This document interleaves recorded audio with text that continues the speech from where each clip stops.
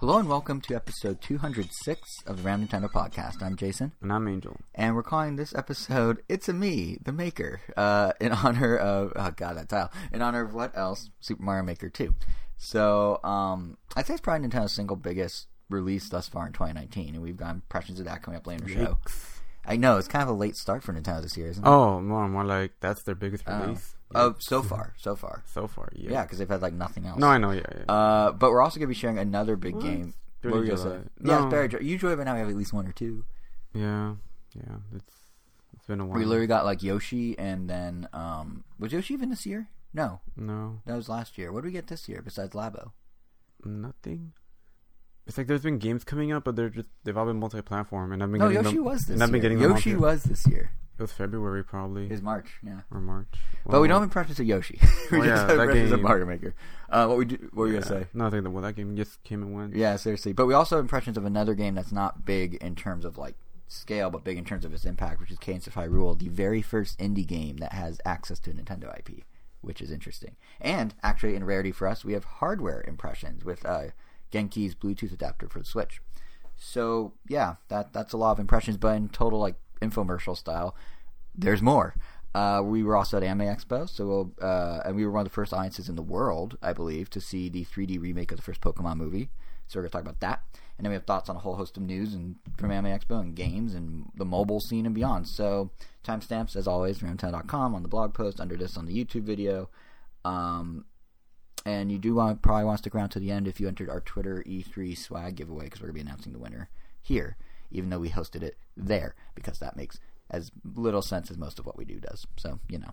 But anyway, to start, let's talk about where we've been the past 4 days. The reason this episode is a day late, which is Anime Expo.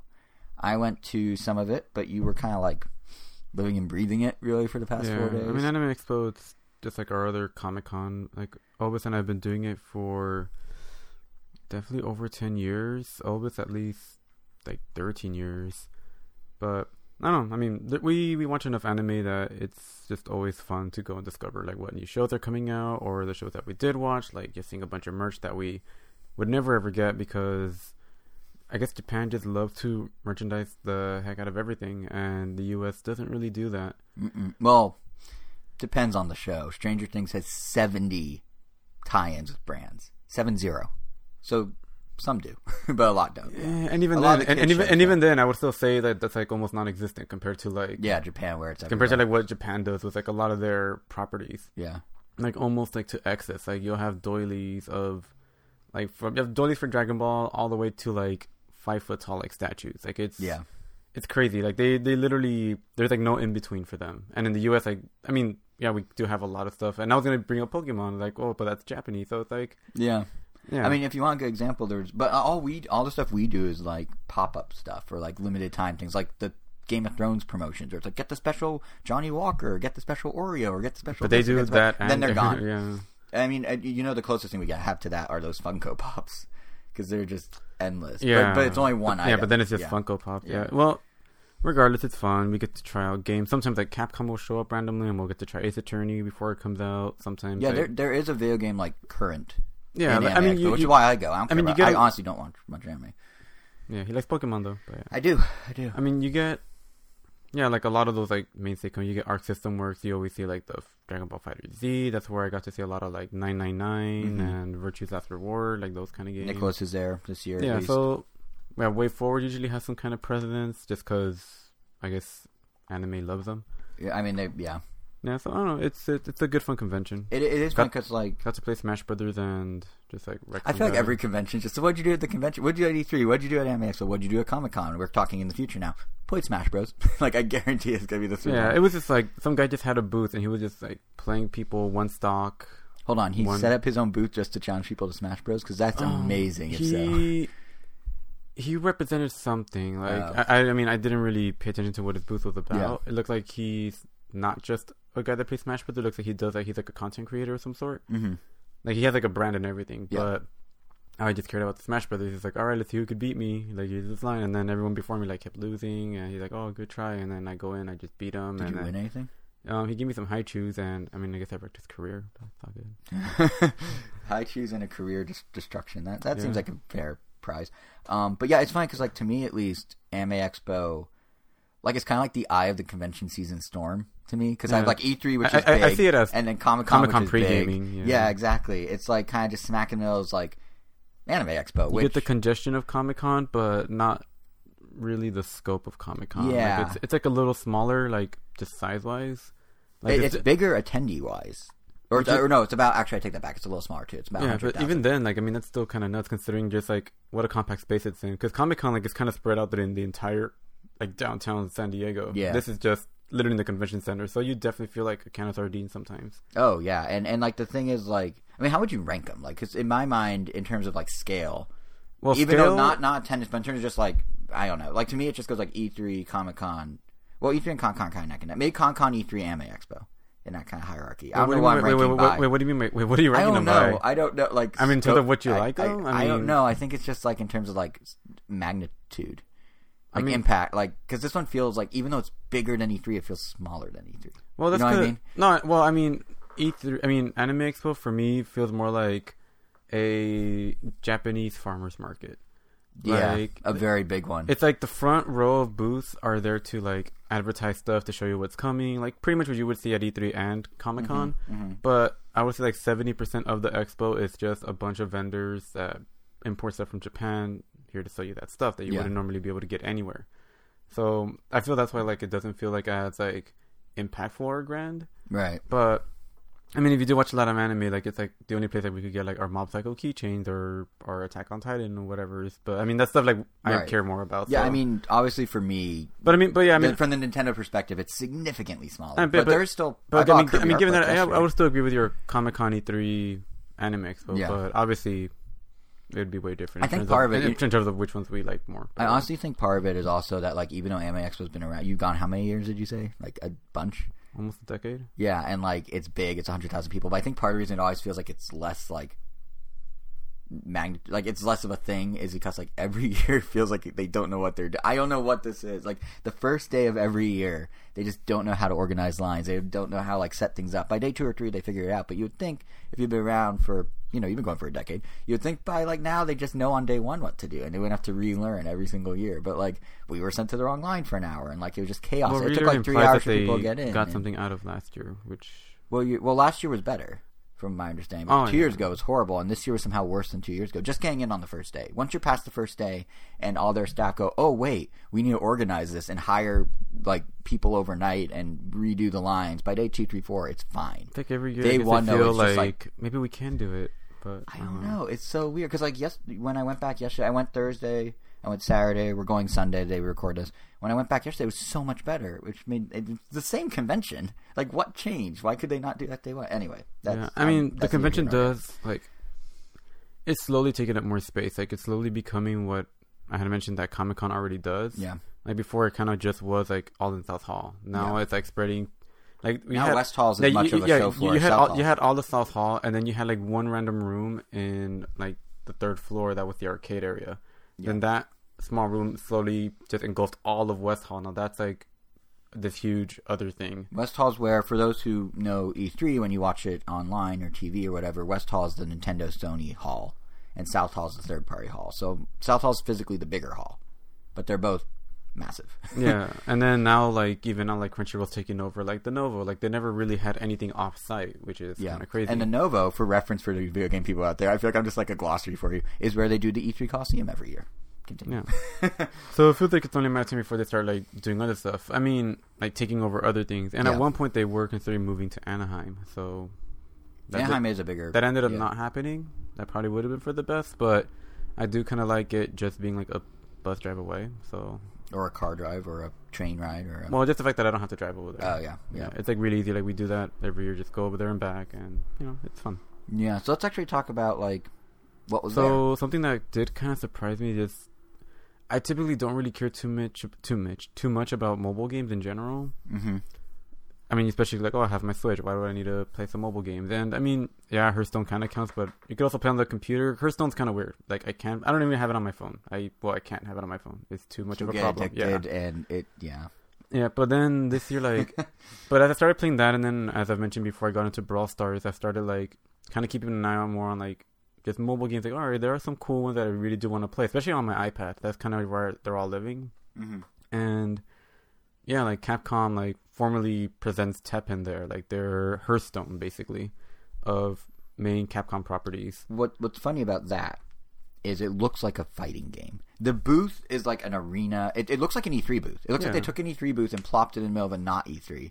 But me and one of our friends were walking up to it, and he's like, "Oh my god, what is this?" He's like, "What is this fighting game?" I'm like, "I have no idea. I've never heard about this." It has like Mega Man X in it, like the best looking Mega Man in years. Like he looks super cool. They have all the characters. Like, is this like Capcom Smash Bros? And we're like, "Whoa, we should check this out." And then we get closer, and my friend just goes, "It's a card game," and just like storms off.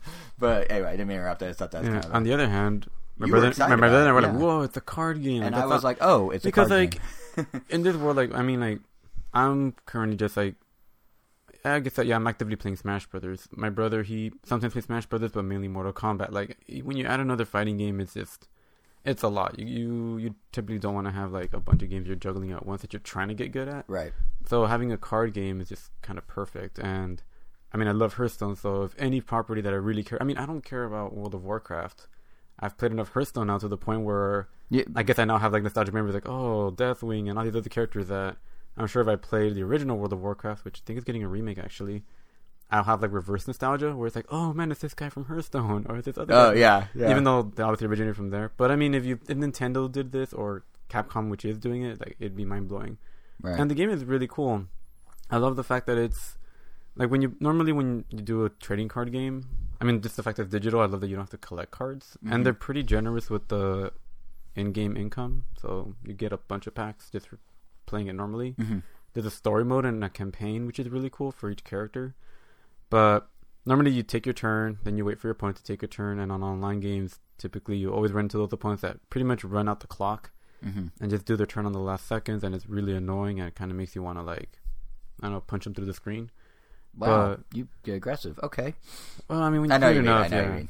Because like you do your turn, like you pretty much plan out your turn during their turn because you can't do anything during their turn. Mm-hmm. And then unless like the card you draw really changes it, but most of the time it's just like, all right, I'm gonna do this. Especially the first few turns, but then you still have the person running out like the whole 3 minutes. This one, both people are playing at all times. It's like, real time. which is really cool. Like you put down a monster, and as soon as you put the monster down, they'll already start attacking automatically. They'll have like this little arrow that goes from your side of the screen to your opponent's side of the screen, and if it hits their character, they take damage. But if they put a monster, one of their own, on their path, it takes the hit, and you are protected. So you don't have to wait for your opponent, and you can actively react to anything they do at any time as long as you have the energy for it, which slowly builds up over time. In many ways, it's because I played a demo too, and I was horrible at it because I picked a bad deck. But I was going to say, in many ways, it's kind of like Super Puzzle Fighter if Super Puzzle Fighter was a card game. Like the idea of like the real-time tug-of-war back and forth. It's that. They just took the idea of like Puzzle Fighter and were like, oh, card games are popular. What if we expand it to all of Capcom? And then that's how we are. That's cool. Here. I like that. I mean, according to them, it'll make every game last about 3 to 4 minutes, which is great for mobile. Which I think is really great. I mean, like I kid you not, like Hearthstone, the average game right now, like given the current meta and blah blah blah, it is about 5 to 10 minutes, unless you play against a warrior deck. And warriors, their whole strategy is play every single card they can. They pretty much don't try to kill you. They just try to survive as long as possible. And then they'll just find ways to keep adding cards to their deck. And if you're also playing a control deck, which just means you're just trying to survive as long as possible too, about 2 weeks ago, I played a game against a warrior that lasted about 40 minutes. Yeah, for a mobile game, I mean that's also on other devices, so it's not as mobile. But like for for Teppen, it's targeted at mobile, so it would be awful if it was 40 minutes. That's ridiculous. Like 40 minutes is way too much, and I ended up losing in the end, which is like makes the 40 minutes feel like even more of a waste. Yeah. I do think Teppen makes sense. I honestly think Teppen makes sense on Switch, and I say that for 2 reasons. One, Capcom is so port happy on Switch that why not? And two, the whole game is already horizontally oriented. I feel like it's one of the few smartphone games that actually feels more native to a 16:9. I feel like it would have to be like touchscreen only though. Yeah. But I mean, so does Hearthstone if ever. So does Elder Scrolls card game when it because I mean, like, it would obviously look like awesome on a TV, and I mean, I guess like it's actually on PC because they had streamers playing it. Because I mean, mouse and keyboard. Like, no, they were playing streams of the mobile game. You can stream mobile games. Really? Huh. It only said iOS and Android. Well, because I saw like the streamers like in the booth, and it looked like they were playing on a computer. Oh, maybe they're only advertising it as iOS. I mean, I haven't really fact check that yet. Right. I mean, if it is available on PC, point is like there are some mechanics like because you could block you drag your monsters to your 1 to 3 lanes to block attacks. Mm-hmm. Like say you have like 2 energy and you're waiting for 4 energy to play a monster to block an incoming attack, and like you think it's gonna be close. Like by the time I build up my 4 energy, I have like less than a second to drag the monster over to the lane to block the incoming attack. Then, like dragging it with your finger, it probably can't get any faster than that. So that's probably why I feel like they can't really put it on anything that uses like buttons and controls. Right. Only mobile, by the way. Yeah. Oh, okay. Yeah, that makes sense. So it's produced by Gung Ho. They've also brought games to Nintendo before. Puzzles and Dragons. That was originally only mobile. They're working on the Ninja Kids Bubblegum. Ninjala. Sure. Which got delayed a year. It's supposed to be out this year. Now it's at 2020. Well, yeah, I heard they were like addressing a lot of concerns that people had that played the demo. I mean, it's a cool looking game. It's Splatoon with bubblegum and bats. Mm-hmm. It's just clunky. Yeah. Which is what everyone thinks. Like for a game that's supposed to make you feel like a ninja running around walls, it feels. You feel more like the person cleaning up after the ninjas or something. Yeah, you feel like a ninja tank. Yeah. Yeah. And I guess like besides that game, I mean, there are a lot of mobile. Yeah, games. I mean, I'm a huge fan of like Mob Psycho 100, which is a great. I mean, if you like anime, you should play that game. I mean, you should watch that show. It's only like 24 episodes total. Mm-hmm. But anyway, like that has a game coming. Attack on Titan, which I also love, has a game coming. Yeah. Then there's like 2 other games on mobile. There's like one based on. It's by the people that made Regalia Lost. It's like their version. Yeah, Side Games. It's that's the company. Not I forget what it's called, but it's Fate. It's not them. Yeah, that one also it looks interesting. Like I played it, and then there's also like a Ruby game that's like another match 3, but it's kind of different than other match 3s because like you I guess have to incorporate like their powers from the shows, and I don't know. It looks, if anything, it looks like Crystal Crashers from Nicholas. Well, that one is straight up puzzle fighter. Right. Yeah, but it kind of. Yeah, because the other one is single player. But gotcha. Yeah, and then Crunchyroll's publishing so Crunchyroll has a whole video game arm, and that's what that is. All those games minus Teppen are all, and the Side Games one obviously, which by the way, Dragalia Lost actually has a booth.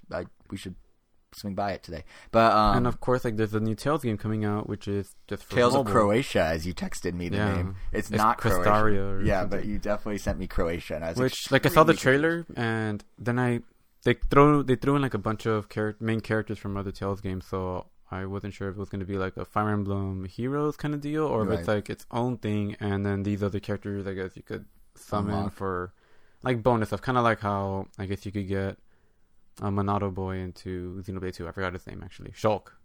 How you could get Shulk into Xenoblade 2. Or if you want to keep on the mobile theme, if you buy Fire Emblem 3 Houses and you have it linked to your My Nintendo account, Nintendo just announced you will get the star of that game in Fire Emblem Heroes just by having your account linked. So they're starting to do that too. Everyone's doing that. Yeah, so a lot of more games than I expected. Yeah, but what's funny is like there's more games, but so far to a place that I didn't expect. Yeah, so far not much on Nintendo scene. Sometimes, as you said, Capcom was there with Nintendo games or whoever. But what is funny is like we didn't have the games from Nintendo, but we had the properties. I mean, from Nintendo was there. They had Indivisible on the Switch. That's true. There were a few Switch demos like from Nicholas and like Nicholas had a booth. Axis Games had a booth. Yeah, however you say it. Axis Games had a booth. But it's funny because like Nintendo themselves, a couple years ago, were just randomly there. They weren't, but their properties were definitely there because one of the biggest events that we went to during the convention, like it was one of the big things they did this weekend, was the I think world premiere, that's what one of the directors called it, of Pokemon Mewtwo Strikes Back Evolution, which is the 3D remake of the original, what we know as Pokemon the first movie. And what was interesting about it is this is, I believe, the very first time that the Pokemon Company has actually let a Japanese version of any of the animated shows, be it the anime or now the CG, be shown outside Japan in official capacity. They actually made a custom subtitle thing. I don't know what it's called. Custom subs. It's not dubbed. It's not dubbed because there's no voices. Custom subtitles. Yeah, custom subtitles just for this screening. It's funny and it's unclear if they're ever going to release it properly or if this was just for us or what. But yeah, we got to see it. Yeah, I watched Pokemon the first movie so many times that I mean, I guess like as I was watching the movie, I guess it kind of worked out because like you could actually do a comparison in your head. There were a lot of like. I mean, I remember so many of the lines and a lot of the at least in the subs, like they were like they pretty much just copy pasted the dialogue. Like a lot of it was just the whole movie was kind of copy paste. I mean, I know, the infamous. I know, like down to like The Pikachu slap fight was like shot for shot. Oh, well, I mean, like, which had to be. It was iconic. Well, I mean, like, besides like just like a bunch of scenes, like just the whole movie was shot for shot. Like they took every scene. There was one like Bulbasaur fighting scene that was not in the original. Like when they're eating the picnic and Bulbasaur's like fighting something. I don't remember that in the original. That wasn't it. Was it? Yeah. Is it really shot for shot? Yeah. The only thing that's different. Armored Mewtwo for 5 seconds. No, that was also in there. No, but the design's different. Yeah, that's why they're making it a thing. He's in Pokemon Go now. It's a big deal. Yada yada. Yeah, the design is different, but everything he did was still identical. The only thing that was different was that instead of Team Rocket like pretending to be Vikings, they were driving like a Lapras boat. Oh yeah. And apparently, like I was reading some Twitter impressions after just to see what people thought, and apparently there's a reference to a move that was introduced in Gen 3 in the dialogue, according to someone. So they did do the tiniest of changes to make it more canon with current Pokemon. They shortened like there's a scene where like Mewtwo's playing like on a windmill, and in the original it goes on for like maybe 15 seconds, and this one it goes on for like maybe 5. Yeah. But then in the first one, like when Venusaur is fighting Venusaur, in the original one, Venusaur just like throws out his Razor Leaf. The other one, the clone does Vine Whip and grabs him and picks him up, and that's it. Right. In this one, they actually throw Energy Ball, which didn't exist in Gen 1, and then Venusaur does Leaf Storm, which didn't exist until Gen 3. Right. And that's what killed it. Yeah. Yeah, so like they sent some stuff, but then there were other things that I was like, wow, like did they really just like have the animated one like on the side? Because I mean, you could reimagine like some fights and still have the plot progress in the same way, but like every little like movement that Pikachu was in when Pikachu was dodging like the clone Pokeballs, right? Like or again the slap fight. Yeah, well, I mean that was shot for shot too. Well, I mean everything was, but like I mean like it just bothers me like how close to like shot for shot it was. Like, I mean, I guess it doesn't bother me, but it's just like it seemed like a waste too. It was kind of like, that's interesting that they didn't bother taking any. They did a couple like swooping cameras. I don't remember. Were those all in the original? Like when they swooped the camera through the fights, when they swooped it around things, or I mean, there were cuts, but I mean, it pretty much achieved the same thing. That's like right, but that's why watching this movie was, I guess, interesting because like I've been wanting to rewatch, even as many times as I've watched the original. It's been a couple years since I've actually seen it. Yeah, but I still remembered it. But it's like, all right, I want to rewatch it. So then rewatching this because it was so identical. It's like I guess I don't really need to rewatch it. What's funny about your complaints is you ducked out before the Q&A started, but I liked it. I mean, I know. It was good. It was good. It's literally like if you've seen it already. Let me put it that way. So however you feel about Pokemon the first movie, that's how you feel about this. But what I was gonna say is it's funny because your point about how it's shot for shot basically is like someone asked a question to the two directors were there, as was the voice actress of Ash, or Satoshi as he's known in Japan, and they were asking why 3D, and the answer, I'm just going to read it to you because it does not really mesh with anything you're saying, which is what's kind of funny. It has been our plan to use 3D animation on Pokemon movies for some time now. We felt that using 3D animation technology, we could portray an extra level or dimension of the Pokemon world that maybe would be a little different to do with a more conventional method. We felt that there's a level of depth and interesting imagery we were able to achieve thanks to 3D technology. It sounds like they didn't do any of those things based on your style. Because when I watched it, I was like, ooh, swooping cameras. Yeah, I mean, to your point, they didn't really do much else. Because, I mean, like, sure, like, the shots look dynamic. Yeah. But at the end of the day, it's like, it's still doing the same thing that the 2D camera did. Like, it didn't really give me any new perspective. There literally is depth. Yeah. He's right. But even then, there's no new dimension. And literally, there's a new dimension. Because the thing about it is, like, when you reminisce about something, like especially right after you've done it, like that's usually where I feel like those things have to like cling or like stick. Like, oh, this is like, whoa, this is what made it different. Yeah. But when I just go back and think about it, it's just like, oh, it's just the first movie. Like I can't really, my memories for it. Then again, by definition of its existence, it's Pokemon Mewtwo Strikes Back Evolution. That's the Japanese name of the first movie, Pokemon Mewtwo Strikes Back. They literally just evolved it into 3D. They did nothing else. They did not try and trick anyone here. They're being very straightforward. It is the... See, I don't even know if I'd call it an evolution. It's more like Pokemon Mewtwo Strikes Back Plus. The way... new Pokemon Mewtwo Strikes Back. Yeah, there you go. Yeah, plus implies there's more to it. I mean, if they were going to do this, they might as well just added like Pikachu's Vacation to it. I thought it was like... I was kind of hoping they would do that, actually. But they're the way I described it on Twitter afterwards was it's basically the video game. It's like when movies do remakes, they're usually different. This was like the video game remake of a movie. They made better graphics, they improved the audio, And they had like a couple Easter eggs for fans thrown in as a bonus. Like there's a great little, I'm not going to spoil it for anyone who sees it, but there's a great reference to the American Pokemon cartoon that's not the Japanese one. Because of the subs?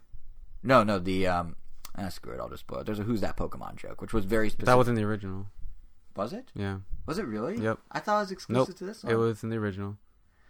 Okay, they didn't. I'm telling you, that's All everything was the same. So it's literally just better better graphics, quote unquote, and better audio. Quote. Yeah, and I feel like the quotes are very appropriate because like some effects I should kind of like how they look better in 2D, honestly. Interesting. And this is coming from an Animator's perspective, so this is legitimate feedback.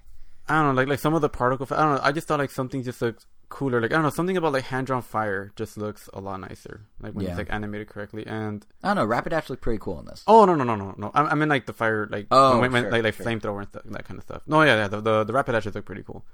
But I will say, I at first thought or go ahead. Yeah, but some stuff like obviously did look better in 3D. I mean, the closest video game thing could come up with is this is more of a Crash N. Sane Trilogy equivalent, because I mean it's the exact same game, everything's in the exact same spot. If you play the first one, you already know whether you like it or not. Yeah, everything just looks better. Yeah, maybe this is what some people remember the first one looking like because of nostalgia goggles. Right. I mean, Crash, honestly, like N. Sane Trilogy, that's kind of how, like, if you were to think back about Crash, like, oh, I remember playing that game, that's kind of how you would probably picture it in your head. And then you look at it in real life, and you're like, what? But and then you go play it on PS1 Classic, which is now only $16 at Best Buy. But Resident Evil 2 Remastered or Rari Remake is not, since that game is the first game, but pretty much done in a completely original and new way. Right. I will say, one thing I was pleasantly surprised by is I thought the humans looked kind of weird in the trailer. They were fine in reality. They definitely did. They did a good job making them look like their age. Like Ash and Misty definitely look like 10-year-olds or whatever. You know what the whole thing had kind of a vibe of? Honestly, it kind of reminded me. So the environments were great. Those looked like almost photorealistic. The Pokemon looked good. The water looks fine. But what actually surprised me is when you combine them with those characters, I got a very distinct 1970s Rudolph the Red-Nosed Reindeer, Frosty the Snowman thing. You know what I'm referring to? Like those kind of like stop motion-y animations they did in the 70s. That, just the combination of like the real environments with those like kind of cartoony fake characters, like it felt very much like that to me, which isn't a knock against it at all. I think it was kind of a cool look. But yeah, because the world was so real and the Pokemon kind of blended in with that, and then you had these characters be like, hi, I'm the 10-year-old that's also very cartoony. So I wonder for the next decade they're just gonna do a whole evolution line of movies, just remake every movie up until the point that they catch up, and then going forward they're all gonna be CG. No, because they announced to us after the thing when you already left that the next movie in 2020 is 2D again. It's called Pokemon with You. Yeah, so this was just a weird one-off. Isn't that the sequel to the Pokemon I Choose You movie? Possibly, but either way, it's an animated one. Well, they haven't said if it's a sequel. Because I know they've announced in Japanese. I don't know. Because I know they've already announced like the sequel, and I want to say what's called Pokemon with You. Oh, well, either way, they're doing a 2D one in 2020, so maybe they're going to alternate now. I mean, maybe they're going to do like the games, do a new that one, then a remake, then a new one. I'm sure that one was already in production, and they just had to wait for this one to come out and just see how it is. That was actually kind of cool thing about the screen is, never mind the movie being shot for shot, which was good for what it was. It just was what it was. They had a bunch of like stuff for us there afterwards, like. They had the reveal of, Armored Mewtwo being in Pokemon Go. That was to us. They had the first tease of next year's movie, which some people care about. And they had the Q&A. And then they had the Japanese voice actor for Ash, or Satoshi, Rika Matsumoto. I had to write her name down. I don't remember that. But she actually did a live performance of a Pokemon song. I guess she recorded for the Japanese show, and is like well known within the fandom that watches the Japanese version. So that was kind of cool for those people that are into that. She did the whole song, like, on stage, and did, like, a call and response and everything, and then we took a big photo with Pikachu and yada yada. But, like, it really did feel like an event versus just a screening, which was, props to Pokemon Company for getting all their different pieces together to have, like, Niantic sync up to get the Armored Mewtwo thing going and all that, all in one event. So that was kind of cool. But, yeah, there was stuff on the Nintendo side of things beyond just Pokemon. Even though we were saying it wasn't a big year for Nintendo, there's still stuff that kind of was Nintendo adjacent. You already mentioned it a little. WayForward had a presence this year, and what caught my eye was actually just kind of their resurgence. Like, they haven't gone away per se. They've been around, but both before and at Anime Expo, they had a handful of announcements and they've been very quiet lately. So it's kind of nice to see them announce a bunch of stuff. And the big one on the show floor was a collaboration with Arc System Works to revive the old River City Ransom games as a new game called River City Girls, which is coming to Switch and everything else. It basically flips the script to the original games. So instead of the girls being kidnapped, now the boys are kidnapped and need to be rescued by the girls. And they're going all the way in on the, hey, it's the girly version one. Like, they have a super poppy theme song. They have, like, it has, like, a totally different look. So there's, like, manga-inspired interstitials as you battle. There's fully animated, voiced anime cutscenes. I imagine they're being made by the same people that did that Shantae 5 one. Who is that? Studio Trigger? Is that the name of it? Yeah. I imagine it's the same people because they look stylistically pretty similar. But, yeah, it's kind of cool that, like, they're not just rebooting it, but they're like, okay, this is its own distinct thing. We're just kind of paying homage to the franchise. Yeah, the game definitely looks like a really good beat 'em up, but I mean, it's way forward, so yeah, like, it's not really gonna go wrong. I am kind of curious, like, what sort of depth it will provide, though, because, like, 2D beat 'em ups, you know, they can get a little repetitive, and they're charging $30 for a digital version. They're promising a physical version after that, so I imagine. But that's the thing, though. Like, if we find them repetitive, I mean, that's either that you're either in it or you're not. You're either in it or you're not. Yeah. But I feel like because the repetitiveness is what some people, I would say, like, yeah. I mean, that's what a beat 'em up is. You're just going left to right, basically doing something. And they are adding layers that make it sound like it is going to be a bit more to it. I mean, there's 6 regions to explore, whatever, but they're also, like, have a whole new attack combo system, and you're going to be able to recruit NPCs, which is kind of interesting to fight alongside you, some of whom are actually the stars from the other River City Ransom games. There's kind of that nod for fans. So, like, it does sound like there's going to be plenty.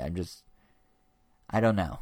I don't know if it has longevity for me personally. But I am curious what you thought about the fact that they're going back to sprites. Because they went hand-drawn for a while with their games. And now River City Girls is sprite-based. They have the animated cutscenes, but it's sprites. And as someone that's seen them evolve through sprites to animation, I'm curious. Oh, I like it. I mean, they didn't always... I mean, they went with sprites for The Mummy Remastered, or... Demastered, yeah, as they called it for some reason, because it was a down-res from the movie, which bombed. The movie, not the game. Well, probably both. I don't know. Well, I mean, I heard the game was really, really fun. I mean, it's on my wish list, but I mean, it's a 2D game, and I mean, I don't know, 2D art is like really great when it's done right. So, right, and they're very good at it. Yeah, I mean, sometimes I don't know. I prefer some games do like sprite-based versus hand-drawn. So. Like, I mean, if it were my choice, I would probably prefer that Shantae Half Genie Hero was still sprite-based. Because, I don't know, I feel like I like the look of Shantae and the Pirate's Curse more than Half Genie Hero. Half Genie Hero was still great. Well, then here's a question for you, because one of the things they did at Anime Expo was release the Shantae 5 trailer. Intro. Animated thing.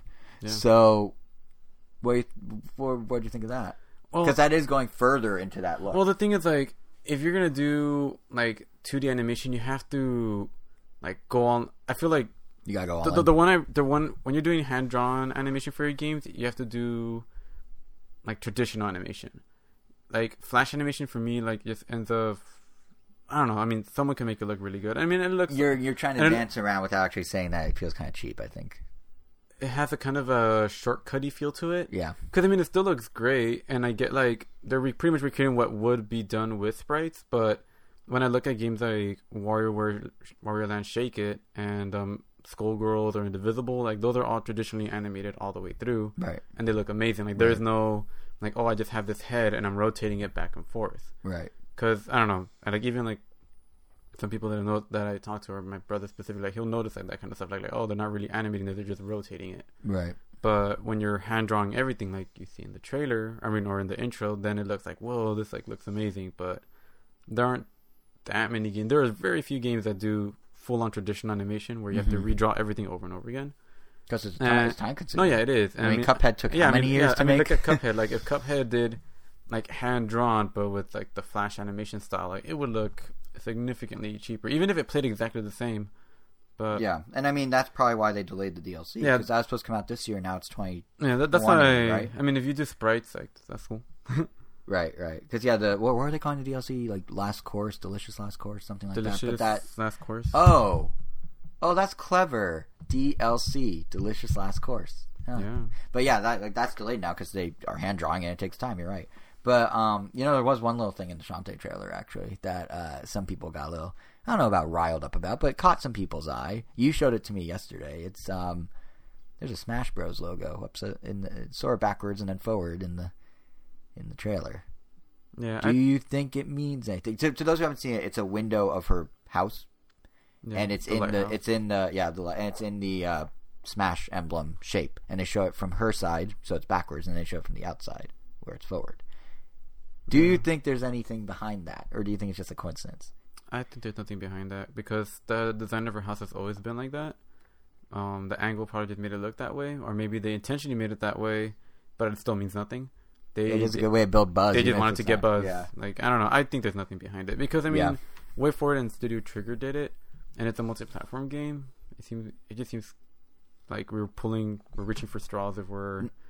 Not only that, but like Nintendo doesn't usually let the companies tease it. Like, think about Joker. That came out of nowhere. Think about if the trailer was revealed during like a Nintendo Direct. Yeah, then for sure. Then yeah.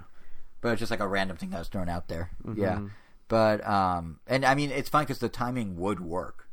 DLC 4 would be winter. Sharante 5 comes out winter. So those line up. But yeah, I think the fact that they didn't, like, Nintendo doesn't let them do these things, and certainly not on their own, so I doubt it. I think you're right.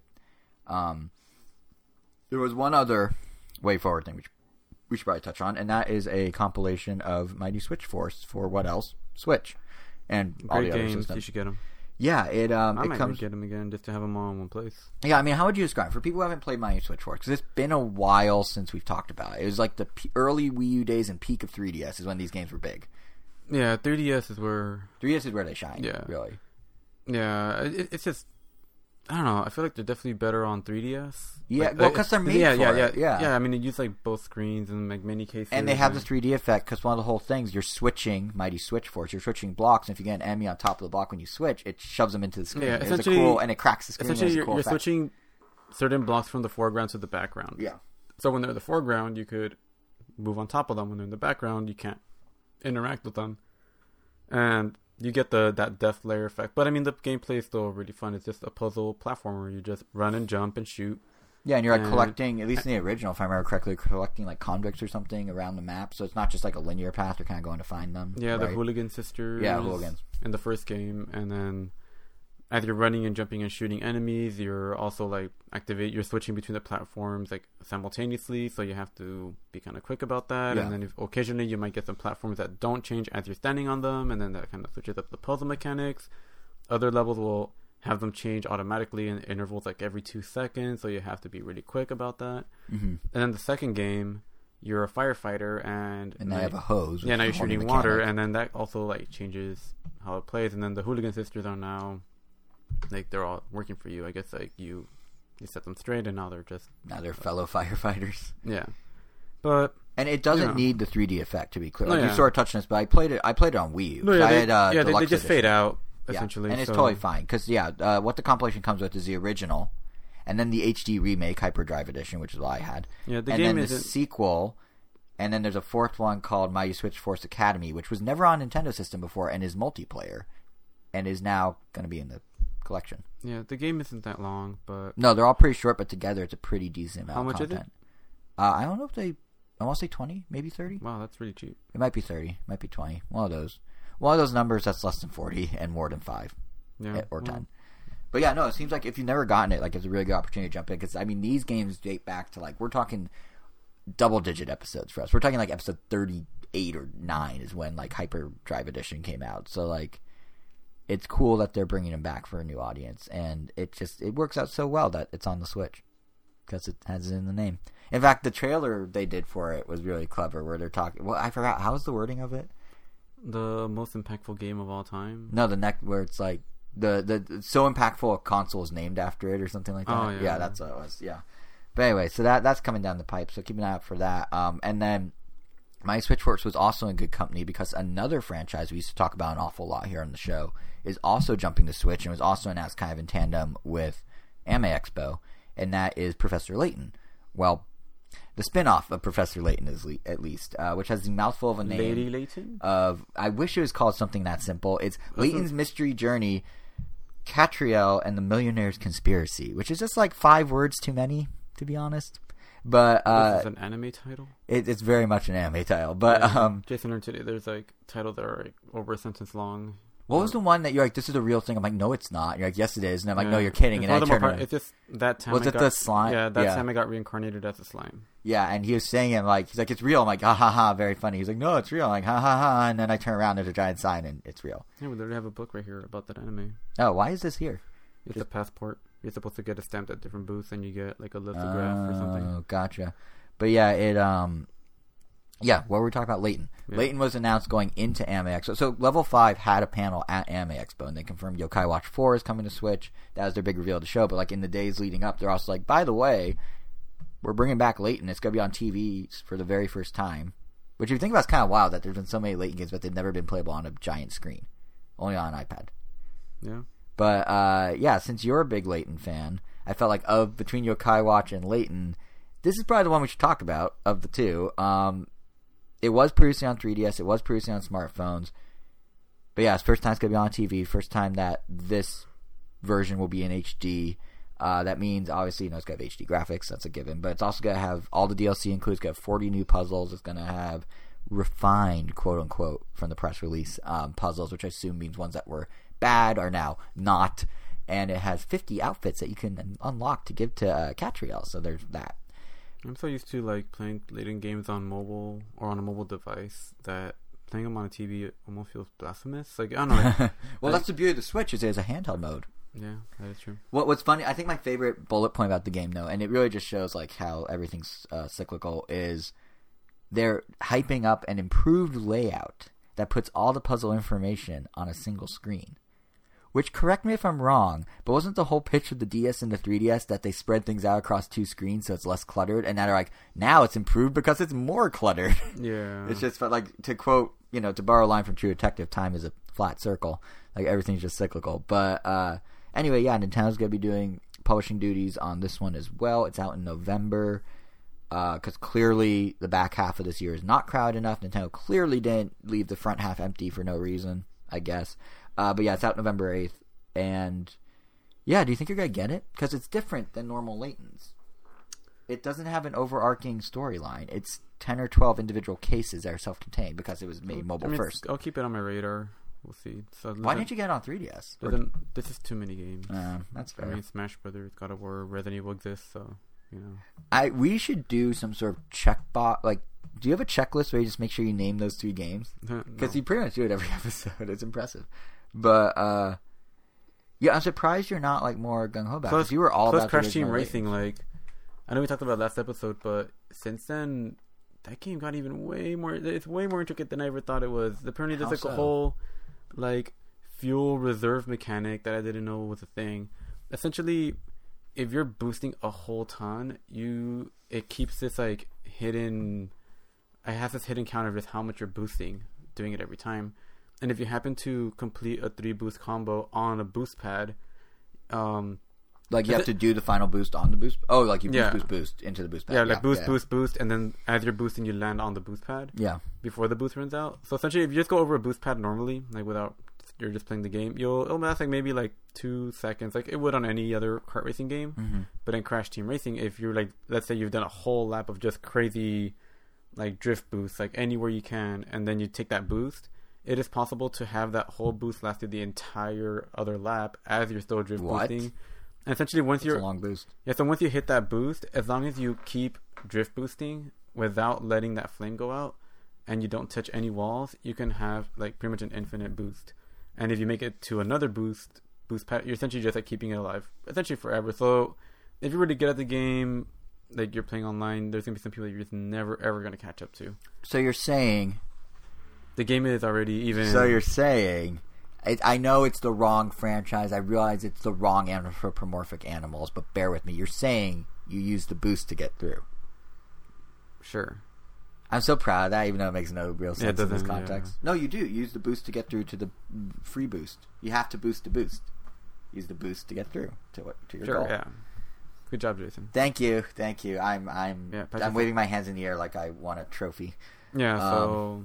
Yeah, that game is crazy. So because of that, you're not getting Layton, potentially. Potentially. Is what you're saying. Yeah. I do find it surprising that, because you were so gung-ho on Layton back in the day, I'm kind of surprised that you're not. It's just like, yep, done. Well, is it because it's like the different narrative and it's like not I mean, Layton? I only directly. really cared about the Layton games up until they got to. I only got into Layton because of Phoenix Wright, because they had Layton cross Phoenix or Layton versus Phoenix a while ago. So I only really wanted to play the games leading up to that game. You just need the backstory. I liked the games enough. I mean, like, they were kind of like Phoenix. Like, I mean, you had animated cutscenes, which are great. Yeah. And narrative-driven stories, and you do puzzles to progress instead of court cases, but I definitely preferred the court case side. Like, I like the franchise, but it's not like one I would consider like, oh, I gotta get all of them. Right. That makes sense. I don't know why I never got into it. I don't think I really do brain teasers. Like, I don't think I like my brain being teased. I don't know. I never like that type of thing. Never resonated with me. I don't know. Maybe I will get to all of them eventually. Like, I'm still making my way through part 3, but there's like 4, 5, 6 that are all Professor Layton before we even get to Catriel and her. Let me scroll up to that long name again. Millionaire's Conspiracy. Yeah. So. Yeah. Well, beyond Layton, or the Layton brothers, or whatever that. Oh yeah, I forgot about that one. That was their mobile only one. Yeah. But and that one got kind of reviews, if I remember correctly. But anyway, beyond Layton, most of what Nintendo focused on these past few weeks actually meshes with your earlier point about how Anime Expo's game presence was very mobile heavy. Because all Nintendo did for the past few weeks is mobile. Like, if E3 was the Dragon Ball card game now, like everything has a card Naruto game. Card Everything game. has a card game. But no, if Nintendo doesn't yet. But if you look at E3, that was like the big Switch blowout. Pokemon. Well, that one's okay because it already existed. Yeah. It's not. I started playing the mobile game of that one too. You did? Yeah, the Pokemon trading cards. How is that? Before we get to Nintendo's other mobile news, it's funny because I mean, I've had a few Pokemon cards, but I never got into it or bothered to learn how to play it until a few weeks ago. Wait, you never had played the Pokemon trading card game until a few weeks ago? Yeah. Do you realize you're talking to a multi-badge? I signed your badges. Trainer. They're just 2. That's multi. That's multiple. I know. Yeah. Am I wrong? Yeah. That's why you said multi. Yeah. I have 2 badges. I am 1/4 of the way, if they still had that league going, to being a Pokemon trading card game master 15, 20 years ago. No, it's surprisingly fun. It is. It's funny. It's both very simple to learn because like playing the first few like tutorial games, like all right, like this isn't that bad. But then I see my friend play online, who's like really deep into it, and geez, like some of these strategies are ridiculous. Like, and I don't know. It's like for how as easy as it can get, it could also get just as complex, which I do really like about that. I just want to see if I could make a really good Chatot or Pinsir or one of those characters decks. So I just can't believe you've never played it before a few weeks ago. Weeks ago. I mean, it never caught my attention. Like, I guess. I mean, like, to me, like, I typically like to play things as they're represented, as close as I can to the representation of the show, or whatever medium I'm watching it in. And the video game was that. So it's like, wait. So what was your gateway to Pokemon? The show? I don't know. I guess the show. I think it was the game. Because you didn't start playing. You didn't get the original game, did you? I did. I said like I got Pokemon Blue when it came out. Right. Oh, and then you lapsed. And then I beat it, and I was like, all right, that's cool, but whatever. And then I didn't get back into it until like Diamond and Pearl, and that's when like I really. That's like after breeding was announced, and and it was with way more. You just needed that Pokemon sex to be a thing, and then you were all in, is what I'm hearing. Well, the battle system just had to be more complex. Yeah. Like I like that they like branched off with like physical and special moves and that kind of stuff. I mean, in the first one, it was like the special and physical move were categorized by type. Right. Like normal was always a physical move versus poison that was always like special, which didn't make sense for moves like Hyper Beam, which is clearly a special attack and not a physical one. But anyway, it's fine because you definitely are all in for like specific things and the things you're interested in. Like I was just like, ooh, Pokemon, and I was all about it. Yeah, but like Pokemon, it's like, all right, you do 1v1 battles, whatever. Like in the card game, like it's like I'm not gonna have like 4 Charizards in my team. Like I just want to have the 6, and that's it. Like I just wanted to mimic the game. That's why I got really into Yu-Gi-Oh, because the show is a card game and the actual game. Yeah, because I was never big on Digimon. I was never big on Yu-Gi-Oh because I just viewed him as wannabe Pokemon because I was so entrenched in Pokemon fandom. I know it's not. I know it's not. Like Digimon, like at least the first season, because that's all I really watched. I felt like that was just like a better version of the Pokemon show because it had like a much better story. Dude, I was blinded by fanboyism. It felt like they actually tried in their narrative versus Pokemon. Like Pokemon just felt for me. Whoa! You know what's true? Shots fired. Pokemon is very formulaic. Oh yeah. It was a procedural. Versus, it didn't have like an overarching story that mattered. Digimon had like a narrative they tried to build like from beginning to end. Yeah. It wasn't like I got to be the very best. It was like, how do we get back home? And Digimon was the true detective to Pokemon's Law and Order. Yeah. So anyway, but I will say, though, the trading card game. Yeah, it's fun. When I was a kid, like when I saw Digimon, like I wasn't hate watching it, but I was definitely watching it like with a critical eye. Like, why are they doing this? Is just Pokemon, but the animals talk. This is just Pokemon, but like. Ash has goggles instead of glass. It has goggles instead of a hat. Anime Expo was a Digimon actually this year. I've now come to understand their differences. I bought a Tentomon that transforms into his. It looks like a It literally looks like a transformer. Oh yeah, because it does transform. Does it go do the sound? No. They say their name and they like spin around like a bajillion times, and it takes like a whole minute because they have to save on animation. And they digivolve instead of evolve, and I was just like, that's dumb. Like, I'm telling you, I was so. Drunk on Pokemon as a child. Like, I was such a Pokaholic that like anything that even resembled it. The only one I was like, oh, that's okay for some reason was Monster Rancher. Really? That's the one that I was like, I know. I think that looked like a knockoff between both of them. I think like, because it was so similar. It's like Digimon and Pokemon drunkly had like a one night stand. Yeah, like a one night stand and got that. It's their love child. No, I think for some reason something about the similarities was just like, oh, okay. Like, it almost like it felt like, oh, I don't know. Yeah. It was one or the other. I was a child. It made no sense. I feel like everyone liked Pokemon, and every once in a while you got people like me or our other friend that like also like Digimon. Yeah. But those that didn't, it's because they like Pokemon so much that they were like, eh. Yeah, no, I was like blinded by Pokemon Faith. My one. Yeah, like I like that the main characters like are actually like they actually grow and age like throughout the series, and you actually see like cool. They're actually at Anime Expo they announced a movie that is supposed to be like the conclusion to like the original characters like story that because I mean there was like a lot of they followed other characters but now they're bringing it back to like they're adults now like what happened. That's kind of cool. Also, and it's like a movie, so like I want to actually see what they also are bringing Digimon Cyber Sleuth, both games. That's what it's called. I've heard they're really good. Both of them are coming to Switch in a 2-in-1 pack. Yeah, I never got into the Digimon games, but I did like the show. But, yeah. That's so interesting that you were the shows were your gateways. Because for me, it was like I watched the show because I liked the game. Well, I don't know actually. I was like 7. I don't know what led for. I know I got the game first. I think it was all just at once. The cards, the show. I can't remember which game to the show or the game. It was probably the show, but I don't know. I think it was the game. Well, I definitely remember my friend bought Pokemon Blue at launch and brought it to school and showed it to me. And then the next day I bought Red. So I guess it was the game. I'm sure I saw someone with the game at school at some point because I remember also taking my Game Boy Color. Just go to battle people. And what's weird is now people don't necessarily bring their systems to school. They just bring their phones. And they're like, look at this new whatever I have on my phone, which is probably why, back to the point I was making before, every single thing at Anime Expo felt like it was phone related. And then every single thing that Nintendo's been doing since since E3 has been phone related. Because like I was starting to say, like if E3 was the Switch blowout, then like these weeks since have been like the more gentle build of smartphone game news. You know, we talked about like how Fire Emblem, you'll be able to get the main character in Heroes if you buy the game, and it ranged from little things like that to like basically the entirety of Dr. Mario World being shown. So it was for Nintendo, it was a very mobile-centric couple weeks. I think my personal favorite thing Nintendo announced, which is the tiniest thing, it wasn't even an announcement, they sort of slipped it out there, is alcohol is now a thing in Animal Crossing World.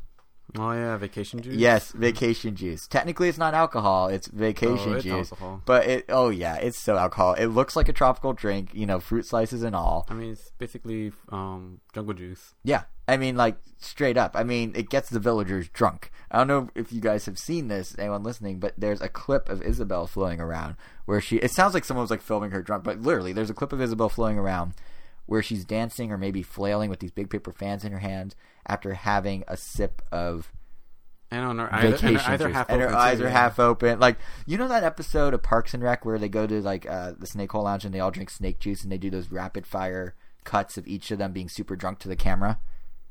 That's basically what this is. Like, that's where we're at now in Animal Crossing. And what I really hope happens, like really, really hope, is with New Horizons also being set on an island. It's also a vacation. Maybe Vacation Juice makes its way into HD. Maybe we get 1080p drunk villagers next year in March. Wouldn't that be great? That'd be so great. Or maybe they introduce other substances too for them to abuse. Maybe a big part of New Horizons, which does sound like a rehab center in name, is that you have to rehabilitate your villagers after they go on wild benders. Mm-hmm. All off vacation juice. It'd be great. But anyway, yeah, I just thought that was super funny, and I love that Nintendo did that. But anyway, real mobile news. Dr. Mario World. Let's talk about that. In the time it's taken Nintendo to announce Mario Kart Tour, to do a beta test of Mario Kart Tour, and then to still not have released Mario Kart Tour, we're going to be going from nothing to a full release of this upcoming Dr. Mario game, which is a mobile-first Dr. Mario game, which is significant. It's not just Dr. Mario. Like, it was first unveiled, a couple weeks ago, sometime in June. And then we got actual details these past weeks on how it's going to work. And yeah, this is a rethinking of Dr. Mario for mobile. But I think what's actually most important, at least for you, Angel, is Bowser's playable, and he has a medical degree. Yeah, that's amazing. Dr. Bowser is definitely a plushie I hope exists at some point. I'm sure it will, because they could do a whole line of plushes, because every that's right, single... it's Japan. Of course they will. Oh, yeah, of course. It'll be at Anime Expo next year. Yeah. But yeah, every single inhabitant or of the Japan mushroom... when we go in 2021. In 2021, yeah. We have to go Anime Expo in the year between those. So. That's true. That's two, potentially. Yeah. But, yeah, it's just crazy that everyone in the Mushroom Kingdom now has medical degrees. There's Dr. Peach, there's Dr. Yoshi, he has a snazzy little medicine bag, there's Dr. Luigi. I noticed in the multiplayer trailer, there's at least a couple of the Koopalings who are also now doctors. Like, I imagine the Mushroom Kingdom has the shortest wait times in emergency rooms now. Because, literally everyone's a doctor. You don't even have to go emergency room. You just go downstairs, and whoever lives with you somehow is a doctor, apparently. But anyway, the reason for all these new doctors is that Dr. Mario World, as I started to say, is not just a smartphone entry of Dr. Mario. It is a rethinking of what Dr. Mario is in the mobile sense, for better or worse. Me too. I thought it was going to be a straight up... it's not just Dr. Mario backwards. Yeah, I thought it was going to be a straight up Dr. Mario, but no, it's like a whole thing. So each of those doctors, they actually have special abilities, and you use those to help clear your board of viruses, either in single player or if you're playing against friends online in real time, which is a cool feature. Like Dr. Peach, she can clear a line at random, a full line of viruses. Dr. Toad, he can remove random objects on the board, I think up to 5. Yoshi can do 3. They all have different strengths and weaknesses. They're all triggered by the player with a special move meter that you tap. But they also have somewhat... Here we go. Here comes the gotcha. They also have attack and defense levels, which influence how many garbage pills you can fill your opponent's screen with, or defend when your opponent tries to fill your screen. And I bet you can't guess how you unlock those doctors. By waiting? No. Randomized draws. Oh. Yeah. It seems to use, just like every single mobile game, a mix of in-game currency or currency you can buy with real money, which means that they have 100% gotcha Dr. Mario. There's coins you can spend, which are earned in-game, or you can use purchasable diamonds, and then use those on coins to get characters. And on top of that, there's also in-game items that give you temporary stat boosts. And there's hearts, because, there's a stamina meter here, too. I'm so distraught that I can't even form sentences or words anymore. No, it's not that bad. I mean, compared to Mario Kart Tour with its triple gotcha, it looks like, as far as I can tell, there's only a single gotcha. So that's good. I did just see on their Twitter the other day, they announced assist characters. I don't know what that is exactly. It seems like you can have Koopas and Goombas help you in some capacity, and I would not be surprised if those are either for purchase or gotcha as well. But we're still only at 2 gotchas, not the 3 gotchas of Mario Kart Tour, so it's still not as bad. I know where they're called gotchas, but I feel like they should try to come up with a different name. Because it totally sounds like they're just making fun of the buyer, gotcha. Mm-hmm. You paid for our thing. Well, technically they don't. That's just the colloquial game term. No, I know. Yeah. Gotcha. But yeah, I think they call them more randomized. Well, if they call them loot box, they'd be in a whole nother field of hurt, world of hurt. So I don't know. But yeah, I think the most egregious act of this whole thing is prize mechanic. Yeah, the prize mechanic. There you go. But you know what the most egregious thing is? It's not the gotcha. Like that, I figured there'd be some level of that. I think it's the fact that the pills rise bottom up, not top down. Like, what? It's true in both single player, where you need to hit certain clear conditions to beat the stage, and it's true in multiplayer where it's kind of just an endless mode. But it's just wow, what? That's not Dr. Mario. That's Dr. Wario. They literally flipped it upside down. But I actually don't think, in the grand scheme of things, in all honesty, I do get it. I'm being a little facetious with the egregious acting. If you have it bottom up, you can play with one hand. You can use your thumb to move the pill where you want it to fall or rise. But that kind of is also undermined by the fact that you can now drag and drop the pills anywhere on the screen at any time and tap them to rotate. You don't even need to wait for them to fall. You can literally just place them where you want.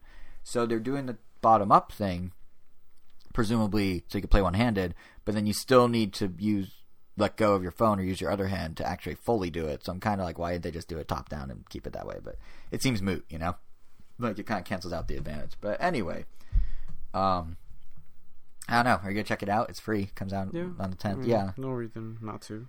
Yeah, I am kind of like, I'm just curious to try it. Like I am in a weird way looking forward to it. Because it is out on July 10th, so it's mere days from now.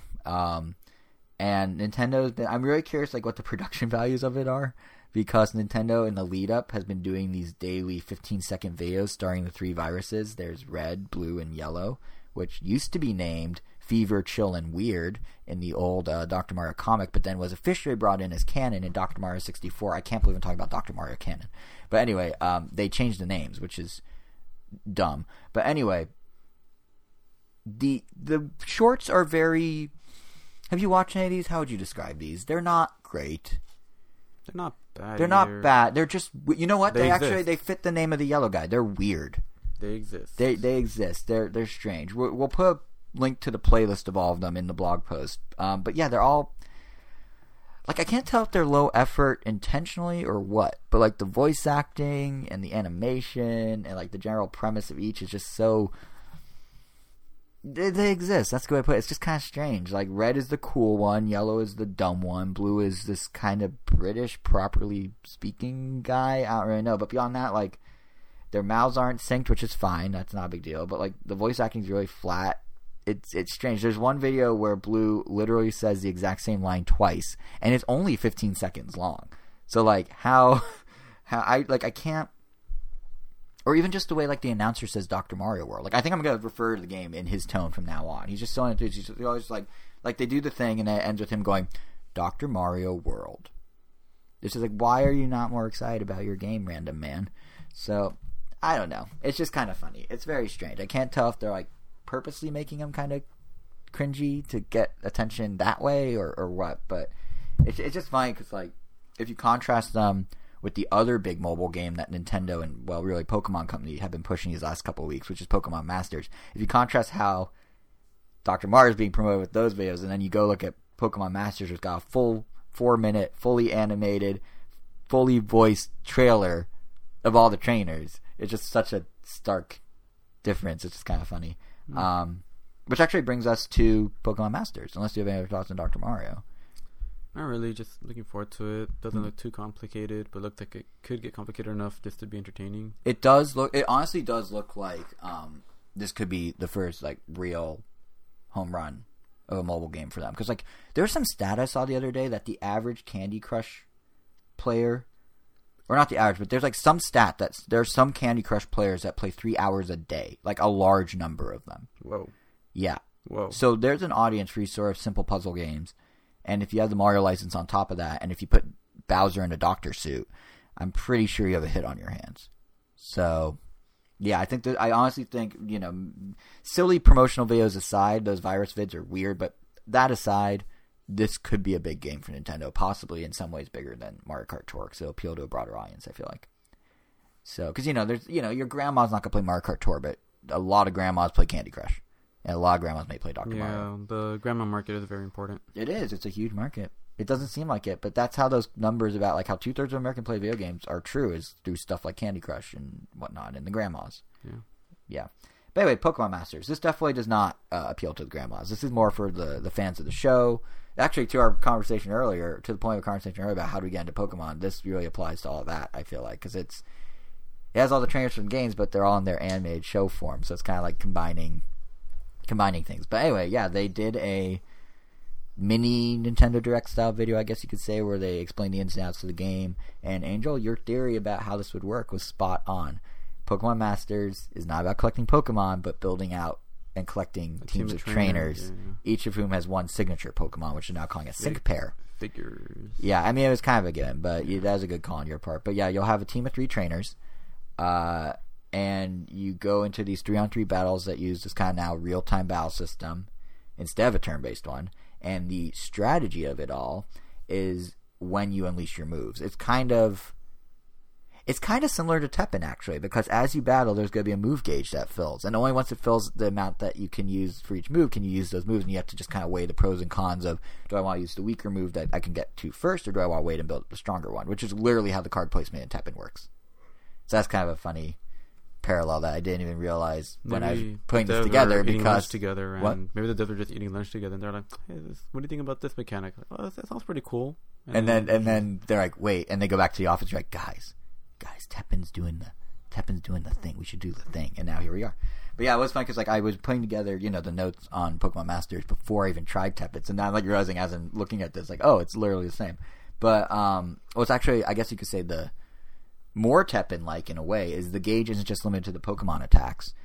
It sounds like DNA is actually giving trainers abilities too. Like what they're doing is Pokemon will do, it seems like, the offensive moves, not the offensive moves. Pokemon will flip them off with the gauge. No, Pokemon will be on offense, and trainers will be doing the more defensive stuff like stat boosting and healing and that sort of thing. So you actually will have a trainer button pop up when whatever times they have that it can pop up, and you can have you can command your trainers as well as your Pokemon.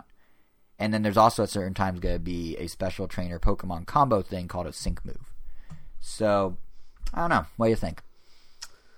Probably not enough to get me to download it. I mean, I care about the Pokemon, not so much the trainers. Right. I mean, Red is cool, Cynthia was cool from Diamond and Pearl, but yeah, I don't really care that much about the trainers. It's funny. If anything, I care more about the theme that accompanies the champions, but yeah.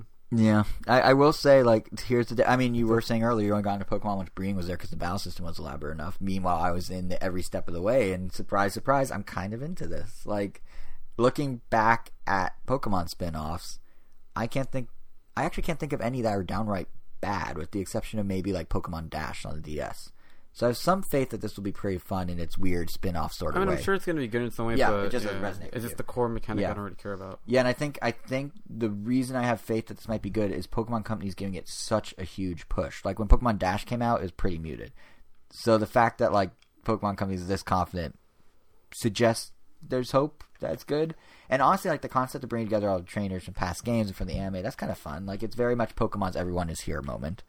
And they explain it in game by saying the trainers are all competing in this special Masters tournament on Artificial Island, which doesn't sound like the setup to any sort of evil big plot twist at all. But I do wonder how the hardcore fans are going to handle this, the diehard fans, because they're still kind of melting down about the national decks being left out of Pokemon Sword and Shield. So much so that the producer of Pokemon, Masuda, he actually put out a letter to fans about the lack of the national decks, which may have made things worse because he basically went like, no, which isn't really addressing concern. Now, I think we talked about this last episode a little, and I think we're on the same page that like, who cares? Yeah, like Game Freak, just stick to your guns. It's your vision. Do your thing. I can understand why some people are upset because Pokemon Home implied you could import Pokemon that now you can't, and like simultaneously, some Pokemon fans view the game as this ever-growing thing, while Game Freak's trying to now wean them off that perspective. But regardless of our take on how they should do it, like in some ways, good for Game Freak for sticking to their guns, but they probably could have done a bit more with that note, right? Like to just be like, nah. I feel like, they lied. Well, not even lied, but they said in interviews all these reasons. Like, there's a lot more animation involved. And then people are, of course, making these dumb videos like, look, the animations are imported directly from Sun and Moon, except they cut the animation short in the comparison video, and it actually has more beyond that. One of my brother-in-laws, he showed me this, like, thread that I guess was happening around the time when they were saying, like, oh, man, these animations are so easy, or the model is so easy to make, I could do this in, like, 5 minutes. So then, like, people actually took that challenge to see. And couldn't. Yeah, and people were posting like their 5-minute like models and animations, and they clearly like the people that actually tried it now know like okay, like all right, yeah, there's more to it than just that, especially considering like there's a bunch of new Pokemon that we don't even know what most of them look like but yet. Some people are just arguing no, every Pokemon game said every Pokemon, this one should too. But I think there's a tipping point. Like there is a tipping point. They have almost 1,000 of these guys now. There's no way you can keep stacking Pokemon forever. I mean, one of the tipping points was Black and White. Yeah, they did a reset then. They couldn't fit in all the Pokemon then. It wasn't until like Black 2 and White 2 that we probably got like most of them. I don't even know if all of them made it in. But like every Pokemon had like that was the first time they were all animated. Like they couldn't do that. Yeah, and the fact is, we all lived through that and survived, and are better people for it, probably. So we can do it again, guys. Just believe in Game Freak a bit. And I do get, like, some people are like, okay, fine, they can't do the animations with their current team. Why don't they hire more? It's just like, guys, yes, that's valid. You could just hire more, but that's not the vision of the game. They're doing a Black and White reset again. Like, accept it. And I think... And it's going to have more Pokemon than, like, any starting gen, so... Yeah, like, it's silly. There's going to be more Pokemon than you guys... I mean... I said this last... Will I be sad that if Chatot doesn't make it? Sure, I'll be a little sad, but there'll be something else. But then, of course, there's people that are saying, "Well, but why do you get to decide, Game Freak, if I get my Chatot? Why can't game?" I know there's an entitlement here that's still really frustrating to see. Like the Pokemon fan base, and I feel like we can say this because we're old school Pokemon fans. Like we were talking about our Pokemon fan cred a little bit ago. The Pokemon fan base is pretty toxic. I mean, every fan base is pretty toxic, but I feel like the Pokemon one is especially harsh these days. Like, look at the freak out about Let's Go. Guess what, guys? It's not like Let's Go delayed Sword and Shield. They were two separate games. You were still getting your Sword and Shield, and you're not even happy with that. But, like, everyone freaking out, like, oh, Pokemon Let's Go is dumb. Like, it's all, like, the gatekeeping and all that. I don't understand it. Like, don't play it if you don't want it. Yeah, that's literally it's like, vote with your wallet if you really care. And clearly 10 million plus people bought Let's Go, so there were, myself included, so there were a lot of people that were happy with it. I was very happy with it. You did not buy it, and you're happy with your decision, and you're not, like, yelling at Game Freak for doing it. I never once got mad at Game Freak. I don't... Yeah. Exactly, yeah, it's so I think ridiculous. The game looks great for what it is, but what it is not what you want. Right, just like Pokemon Masters. And, like, maybe Pokemon's moving in a direction that isn't what a small subset of the fans want. Like, maybe stuff like Sword and Shield and Pokemon Masters is more the future, and they're not going to cater as much to the whatever it was they had before. But, like, that's kind of their prerogative. And I do think the one thing Game Freak could have done better is not just been like, no, in the letter. Like, that letter just... Like, it was dying down a little. They put out the letter and it, like, just flared back up again because the letter didn't actually say anything. I think what they probably could have done is... and they don't have to, but they just want to, like, shut up the fans. They probably could have explained it a bit better because, like, in interviews, like we were starting to say about the animation, in interviews at E3 and in Famitsu and stuff, they did outline why they're doing this. I feel like if they just put that in, like, the letter in a more, like, official capacity, it would have at least been like, well, there's a reason. If I don't like the reason, but they gave a reason. Instead, they're just like, yeah, no. So yeah, that's kind of, like, I think they mishandled that letter that they posted, but I think that their overall idea and goal is the right one to take. That's just my 2 cents. What am I but a casual Pokemon fan in the eyes of everyone, really. But anyway, back to Pokemon Masters. I didn't mean to go on that little side tangent, just sort of popped up. But the one lingering question I do have about Pokemon Masters is arguably something that really can make or break the entire experience, and that is, what is the monetization scheme here? Because when you first floated the idea, Angel, about collecting trainers, I think you said at the time that, you unlock them through gacha. Like, that's how you do it. You get random new trainers, and you have to, then fight with them. And that would make sense, but what's interesting is that the Pokemon Company seems to be skirting around that idea entirely because they keep talking up the story mode. And as of right now, multiplayer isn't even confirmed. So I'm kind of curious, like, as you go through the story, are you interacting with generic trainers? Are you unlocking trainers as you encounter them in the story? Do you only, like, do gacha to get the trainers, hypothetically, and then every trainer you face in-game is unrelated to the core trainers, the masters, if you will? Like, how's this gonna...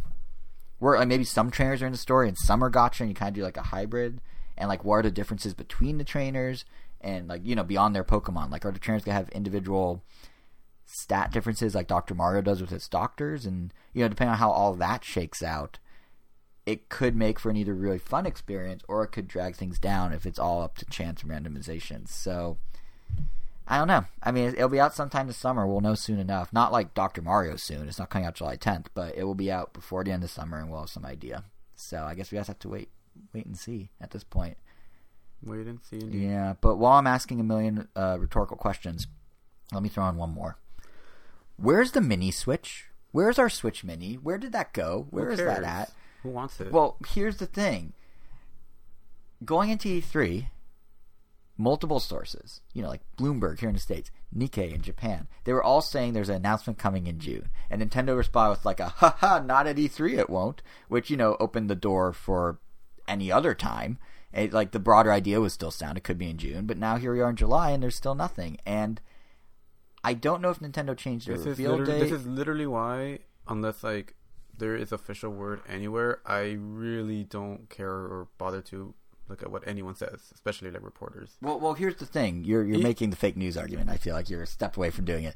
I don't think they got it wrong. I think something changed. Well, no, I'm not saying like it's wrong. It's just like I'm not gonna bother wasting like thoughts on it. Well, the only reason I even bring it up is because like what happened is, it's one of gaming's worst kept secrets at this point. The thing's coming, but what makes it so funny to me is then I guess we'll see when it does. No, but the thing I thought was kind of funny, and the only reason I was mentioning it is the other week Nintendo had their annual shareholders meeting where actual members of the public who own Nintendo shares are allowed to attend and ask questions. And, sometimes these questions are insightful and can lead to intriguing teases of what's to come. We'll get to one of those in a bit. And sometimes they're downright silly. Like there's one guy who used to every year ask could we get more Kirby? That's a real thing every year. And then this year there's actually a shareholder who, the final question of the meeting, he asked if he can receive passes to Super Nintendo World when it opens at Universal. So, these questions are dumb. But sometimes there's good questions. And one shareholder specifically brought up the rumors of the Switch Mini. He called it a new Switch form factor. And then Shintaro Furukawa, Nintendo's president, he responded with, and I quote, "It will spoil the surprise for consumers if you shared any information." The surprise that's already been spoiled. The one we've been talking about for 2 months. He did go on to say it's also against shareholder interest for them to reveal it before they're ready and yada yada. And he led with the surprise thing, which just I find very funny. Like I'm kind of ribbing Nintendo here a bit. Like obviously they'll do it when they're good and ready. That's how it should be. It's their product. It's their timeline. We're just the customers. That's fine. But I just found it sort of amusing that he's saying, "Oh, we don't want to ruin the surprise. We're not going to con on the Switch Mini at all." But then simultaneously, as he's saying this, there's a drip feed of leaks coming out of Asia of like their Taiwanese memory chip supplier is upping their account because they're prepping for a new system, or like all these third party accessory makers in China are like putting out press releases like we have accessories for the new Switch Mini. And then the perhaps biggest, most legitimate leak is Big Ben. They're an accessory maker over in the UK, and their packaging for Switch Mini accessories leaked onto the web. And that, it's all suggests there's a Switch Mini coming down the pipeline, and Nintendo just keeps going like, maybe, who knows? But it's just like, yeah, I just thought it was kind of funny. So now the question becomes, though, when does this thing actually get an announcement? When Nintendo announces it. Correct. I guess my point is more like, this year? When will it, or not so much an announcement, when will it release at this point? Because I originally thought June made sense because they can tie in with the first 5-week onslaught. We had Mario Maker 2, we have Fire Emblem, we have Marvel Ultimate Alliance all coming out within a few weeks of each Mario other. Maker 2 would have been good for kids. I think so, and it's made for kids. Assuming we even know what it is, if it's like just a handheld. It's just a handheld. Yeah. So all the case leaks from Big Ben and whatnot, it's a handheld that looks like it's stitching the Joy-Cons. Yeah. So basically what we all suspected. But I'm now thinking like they could release it during their second wave of a 5-week dash of games in late August and September. Like, launching a new system alongside games like Astral Chain and Daemon X Machina that does guarantee extra attention for those titles, which makes them kind of perfect launch games. Like, it's in the same vein as how like a random game like Excite Truck was able to sell extremely well because it came out with the Wii. Or how Monster Hunter got a huge pick-me-up when the new 3DS came out because it was one of the launch titles. Or new 3DS XL, I should say. Or not new. It was just the 3DS XL. No, it was the new. Never mind. So yeah, like I feel like, they can launch it with Astral Chain and Daemon X Machina, and then a couple of weeks later you got the heavy hitters of Zelda Link's Awakening and Dragon Quest XI-S. Plus, like, Nintendo has released redesigned systems in August before. The 3DS XL, that came out in late August with New Super Mario Bros. 2 back in like 2012 or something. So there's history here. But yeah, it just seems like that I guess is the next goalpost. We just keep moving the goalpost. It was June. Now I'm guessing it may be August, which means we could find out about it in the next couple of weeks. Maybe they announce it this week and then it shows up at Comic-Con. They've done that with the Super Nintendo Mini and the NES Mini, so who knows? But I just thought it was funny that they went on this whole, no, we gotta keep the surprise. Meanwhile, the whole world knows. The only people that don't know are like the competitors and what that exactly entails. And they probably do know because they have supply chain access. So, who knows? But really, like, well, Nintendo knows. Well, Nintendo knows. Yeah, some people know. Someone's uncle at Nintendo has told them, I'm sure. Oh yeah, the uncle. The uncle at Nintendo. Yeah. But yeah, really, it's this sort of speculation is what makes the shareholder meeting like kind of fun and what it's good for. Because like obviously, if Nintendo didn't present anything up front in the meeting, they're not going to drop bombshells in a random answer. But they will give hints of what's going on behind the scenes because investors need, something to chew on. And sure enough, they did that in a very peculiar way this time because it was an unexpected comment from Miyamoto, and he was talking about the futures of controllers, or the future of controllers, not the futures of a single controller. Yeah, the answer essentially stemmed from a shareholder asking whether Nintendo thinks staring at a screen with a controller in your hand is where gaming will always be. And then Miyamoto just kind of casually dropped a, hey, we're still getting weird with control ideas, which is kind of like, I thought we were past this. But anyway, to put it in his words, he believes, and I quote, "We should quickly graduate from the current controller, and we are attempting all kinds of things. Our objective is to achieve an interface that surpasses..." Quickly graduate? Yes. I mean, the Pro Controller is great. I know. Our objective is to achieve an interface that surpasses the current controller where what the player does is directly reflected on a screen and the user can clearly feel the result. I mean, I already feel that way. Right. He went on to say that they haven't achieved it yet. Like, he said motion controls were not the answer. They, direct quote from Nintendo, which is the same Nintendo who 5 years ago said the opposite. They, quote, didn't work for all people. So... It's interesting how Nintendo's kind of flipped. Well, Microsoft seems to have figured out with the adaptive controller, I guess. Well, I don't even know if they're saying, like... Yeah, I don't know. Well, you know what? Nintendo or Miyamoto... I don't know. I kind of... I love Miyamoto, past work, blah, blah, blah, but, like... I don't know, I kind of lost a little faith in him. Well, last few years, so, like, if he's trying to redesign something... I think you're taking this more... as a bigger thing. So I think what he's saying is what we have currently are the best controllers we can get. He at one point literally said, let me see if I can find the quote. He at one point literally said something along the lines of, the current setup is the best in terms of accuracy and reliability. Buttons, D-pad, control stick. Someone's like, is that always the interface? And he's basically like, we're always experimenting because there could be better interfaces. Do we know? Right now, this is the best we've got. But yes, the fact that they're trying to find something else is, to your point, potentially questionable. They said nothing, basically. So well, it's like all they said was like, oh, we have the best thing we can, but we're always thinking of better things. Here's the nuance to it that I find interesting. Because essentially, here's the nuance I find interesting. As Mr. Armchair Analyst Nintendo fan over here, contrast what he said this time with the stuff Nintendo was saying about the Wii back in its prime. Like, back then, it's all about building a new way to play to get those Blue Ocean non-gamers into the fold. Give them a touchscreen, give them a Wii remote, and then, watch what happens. It'll change gaming forever. And so many of the games of that era, both ones aimed at that crowd and at us, the core fans, tried to leverage those concepts. You got stuff like Zelda DS with touch, or motion control with Metroid Prime 3, or Waggle with Mario Galaxy, or finite motions of Skyward Sword, and all that. Here, Nintendo's kind of being like, oh, no, actually, the touch or the buttons are the best. And it's just like, Nintendo always offered those buttons. They just de-emphasized them to the point that all their games were built around not using them. And now they're kind of like, well, actually, they were the best all along. We were just trying to sell you on something else. Like, it's very subtle, but the fact that he's like, oh yeah, the most accurate way of playing a game, the most reliable way of playing a game is buttons and sticks.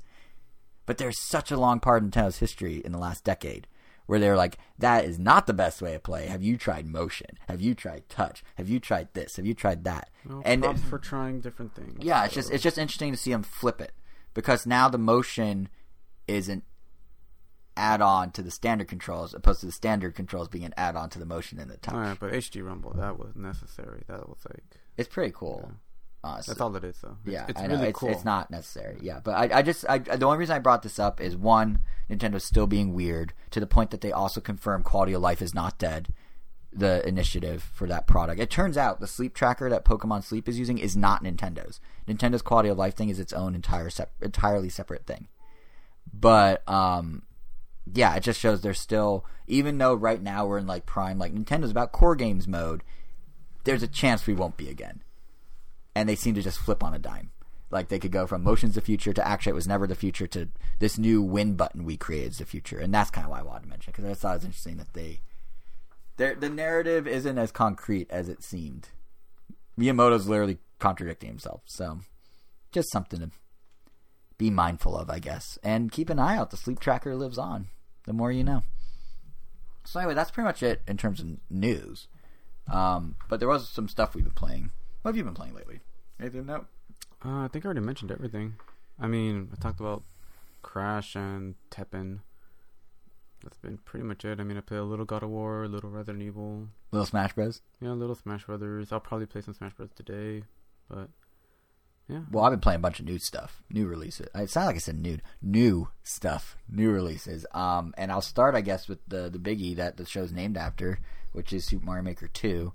I think the best way to sum this up is it's basically 2 steps forward, 1 step back, the game. And I realize that's a reversal of the usual expression. It's usually 1 step forward, 2 steps back. But it really does sum up the game well. Like, there's a bunch of stuff Mario Maker 2 does right. And then there's also some choices they made that just feel like kind of going in the wrong direction from the original. And I mean, obviously there's the whole multiplayer controversy leading into the release where as of right now you still can't play with friends online, but it's coming. But then at the same time it's like, oh, but hey, it's online. And that kind of dichotomy of it is really the embodiment of the whole game. Like, seriously, take the level editor, for example. So I'm assuming the making of the games or the levels is what's actually improved, like just the straight up making. That's what I was about to say. Yeah, the level editor it's really good. There are a ton of options to choose from, and I really like what Nintendo's done with the interface. It feels very much like a Nintendo-fied design. You know, like little things like the undo button, that's a dog named Undog, because of course it is. Or like the full erase button, if you want to clear your stage, it's a rocket that counts down backwards. If you have to hold it down, it's very flashy and everything, you know, just so you don't mistakenly erase your stage. But it's in a fun way. But yeah, there's some really good overall menu improvements and building tools and whatnot. Like the new wheels for selecting items and enemies are really intuitive. It's touch-friendly in handheld mode, complete with like some 2-finger gestures, so you can jump around the stage really easily. It has co-op to build with a friend. Many of the new systems it introduces have led to some insanely creative levels already online. Like 2 mechanics in particular I wanted to mention were the switch buttons and the moon. The switches in particular have shown great versatility because they can be used both for like precision time speed running and for straight up puzzle segments. And I've noticed that in a lot of multiplayer stages, folks have created levels where you need to have different people in different corridors coordinate their switch pressing or do things where like, you know, one person has to stay in one place while someone else has to go somewhere else. Like it's pretty clever. And then for the speed runs, it's a lot of people have made stages where you just need to get the timing so precise to hit the switch to land on the thing it generates that there's a lot of interesting designs with that. And it's kind of funny because, like, you know, when it was announced, everyone's like, oh my god, slopes. They have slopes now. Holy crap, slopes. But yeah, no, the switches are the real game changer, at least right now. And then there's the moon too, which is really cool because the effect it has on things like gravity have led to some kind of clever designs. I mean, there's one particular one near the top of the chart. If you go into the online course browsing, it's basically a 2D Mario world or Mario Galaxy. I mean, and it's really well done. Like it feels good, it looks good, it plays well. So there's some cool mechanics that come out of it. And you may have noticed that I specified there are multiplayer stages. That's another nice thing about Mario Maker 2's level editors, because as in the original, you can add tags when uploading levels to indicate what they are. And one of those tags is whether it's made specifically with multiplayer runs in mind or not, and the game will actually serve the correctly tagged levels in the respective modes you choose to play. I mean, it's a very much a well, duh, of course it will sort of thing, but I didn't really think about the fact that, oh yeah, if you do multiplayer, will there be levels designed just for multiplayer? Can people build things where you need to cooperatively or competitively do things as a group? And sure enough, that's something Nintendo thought of, and it's built in there, and you can filter by that. And when you go into the multiplayer modes, it only pulls from that. It's good. But all that said, I was building towards a but here, because it's 2 steps forward, 1 step back. And for all those great improvements and additions, you know, there's new tools to edit with. There's a better UI to do it. There's a big but, and that is they no longer allow you to edit levels you download.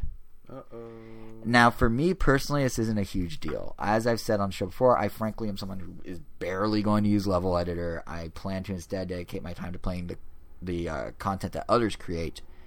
But even for me, the fact that you can't edit other people's stages is kind of problematic, because it stifles a huge part of the level building community, which means that the output they produce, the levels that I play, will be affected by that. Because if you can't edit existing levels, you can't riff, you can't remix, you can't learn how someone figured out a new technique or trick and how they went about doing that. You can't apply that to yours. I mean, sure, you can like see the final product and kind of reverse engineer some of it, but it's a lot more work. You may not get the full picture. You're losing out on the kind of remix culture, so to speak, that could come out of this. And what's perplexing to me is that this was possible in Mario Maker 1. It's just not here in Mario Maker 2. And I guess on some level I understand where they're coming from. Like perhaps Nintendo had more issues with people re-uploading a cool level as their own than we know about. Like maybe it was a very frequent problem. And obviously you don't want that. It's the Mario Maker equivalent of clout chasing if you just steal someone's level.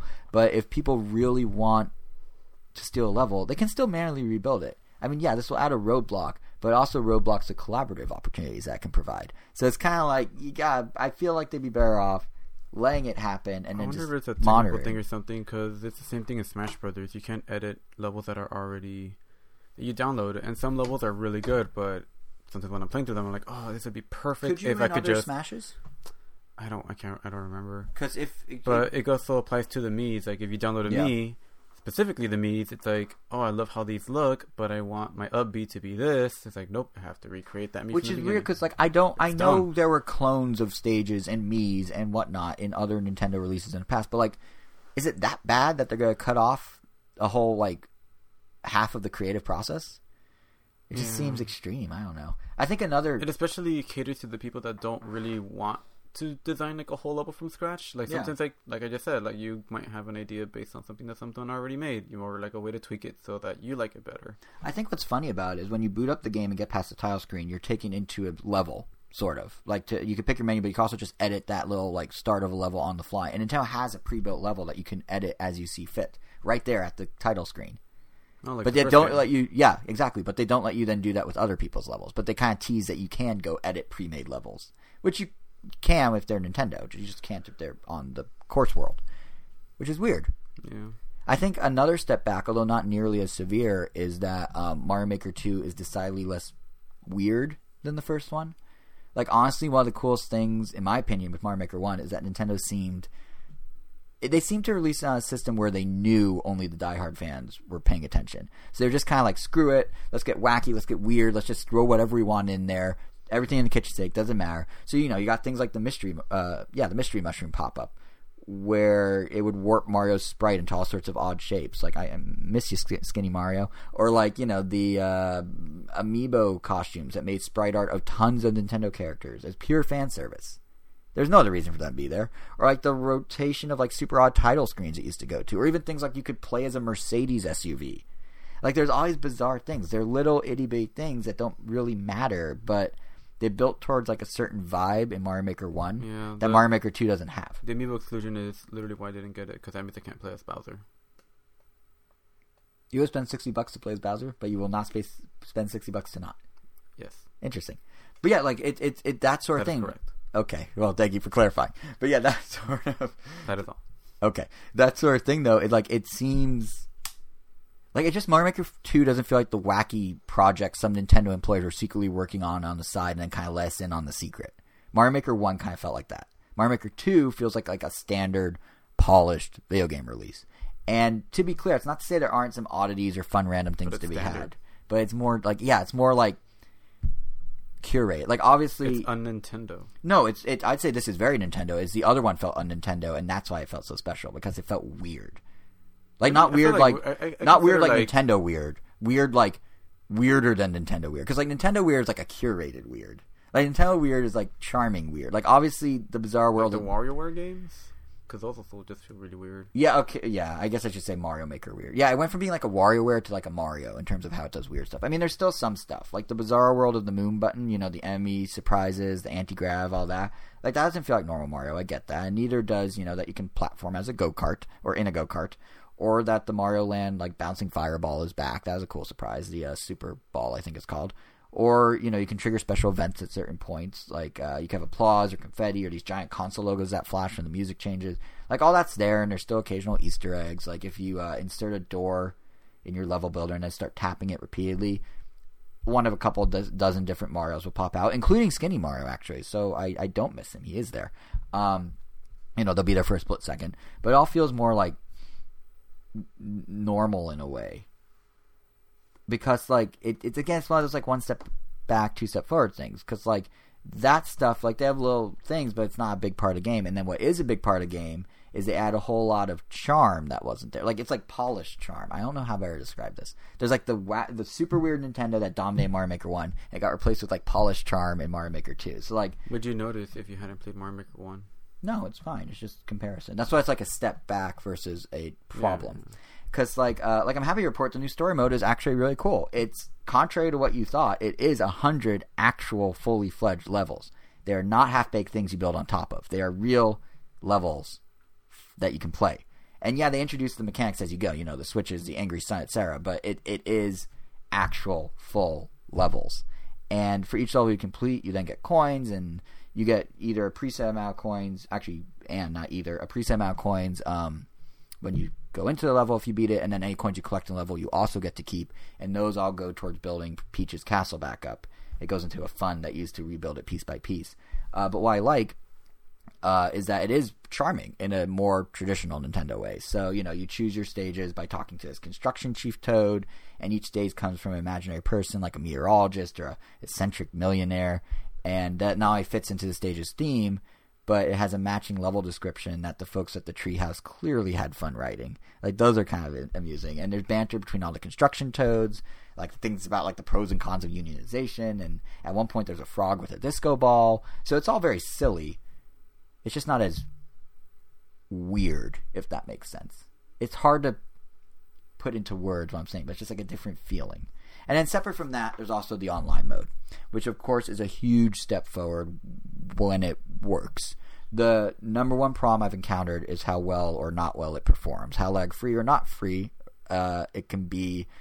Yeah, it varies pretty wildly. So one co-op or competitive bout can be super smooth, and then the next can be super laggy, and you barely get past the first platform as a result, and it's really janky. But more often than not, it's good enough to play. But it does dip down into unplayable with enough frequency that I felt I had to mention it. Which really is too bad, because like how they set up online is pretty cool. You can either do a co-op or competitive play, and regardless of the instance, you're basically matched with 3 other random people. You get sent to a randomly chosen stage, tagged for that specific mode, and whoever reaches the goal first wins the round if it's competitive. But what's neat is Nintendo also lets you send pre-written messages. So like if someone is in competitive and beats it, there is a how. How did you do that? Like, there are those sorts of like reactions already built into the game.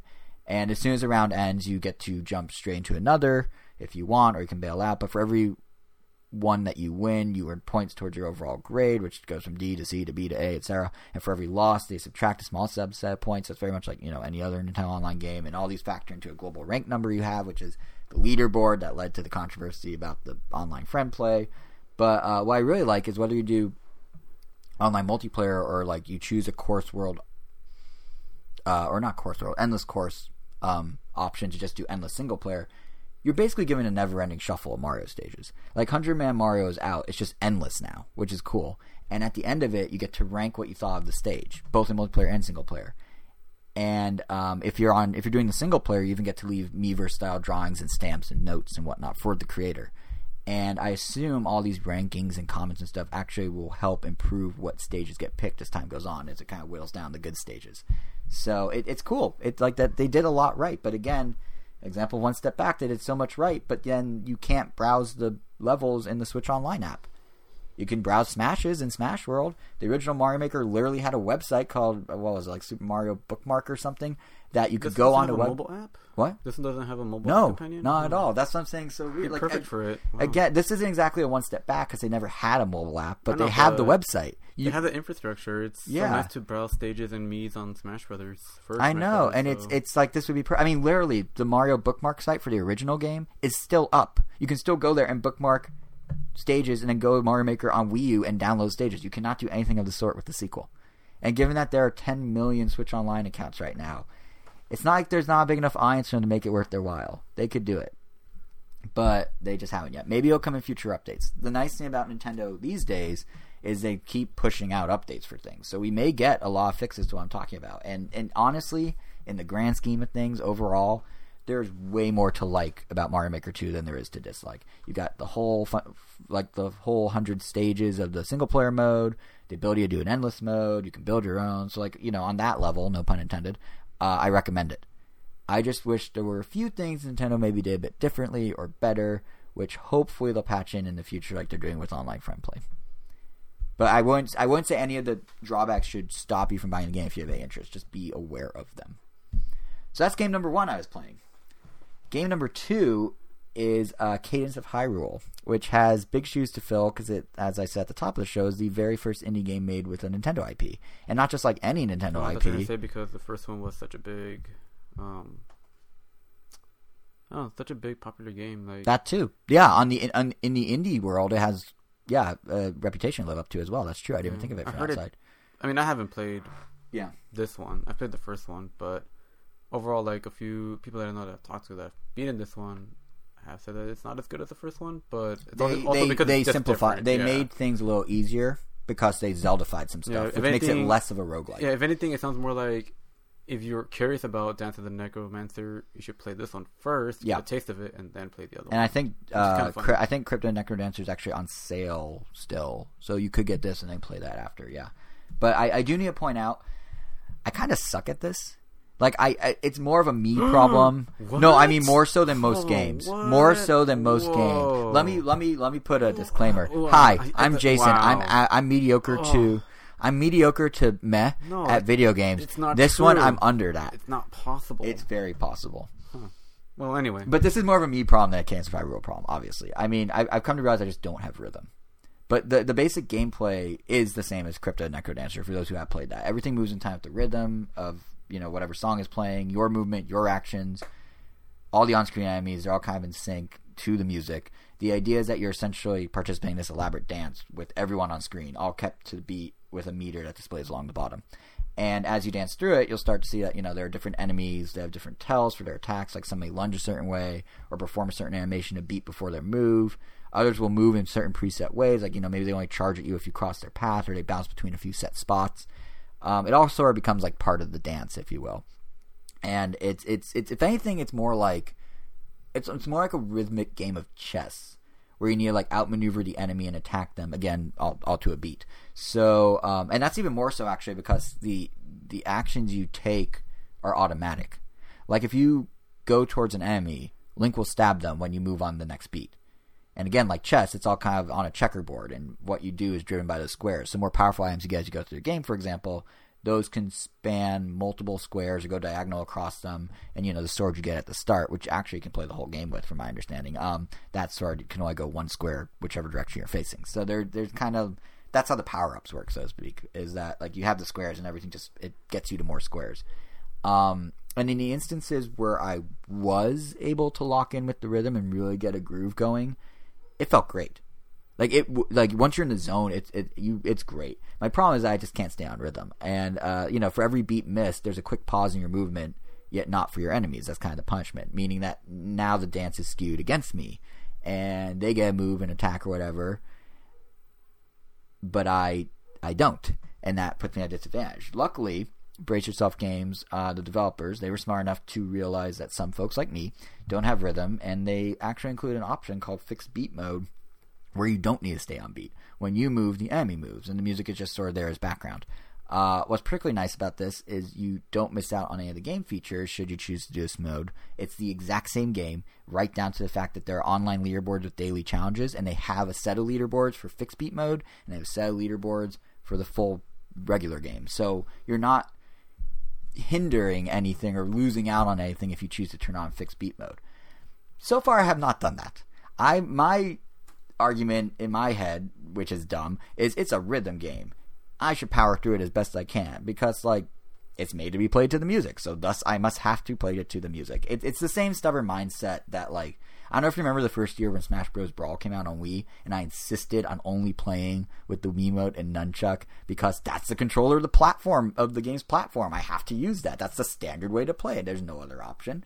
I'm having that exact same sort of thing with, it's a rhythm game. I gotta do it.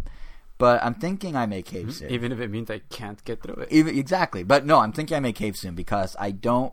Like, I don't want to miss out on the full game experience just because I don't have rhythm. Like, the rest of the game, from what I've played so far, is really well done. It is a kind of a mix of, like, a traditional Zelda and a roguelike. So, like, each time you start a new file, the general overworld kind of slides between all these different tiles. And it is very much like an old Zelda, but the tiles are shuffled, and then each, screen has its own enemies and whatnot, and then as you travel around, you find and beat these 4 dungeons, all of which are fully procedurally generated and contain all sorts of different music riffs on Zelda enemies with their bosses and whatnot. Like, this one's in the trailer, so I think everyone's seen it, but there's a Goma with maracas, who's apparently renamed to Go Maracas. It's like little things like that, or there's the one with the guitar, like, it's cool. But the other roguelike element is the disposability of some weapons. So things like torches, glass weapons, those can all break or be used up, and if you die, you also lose them.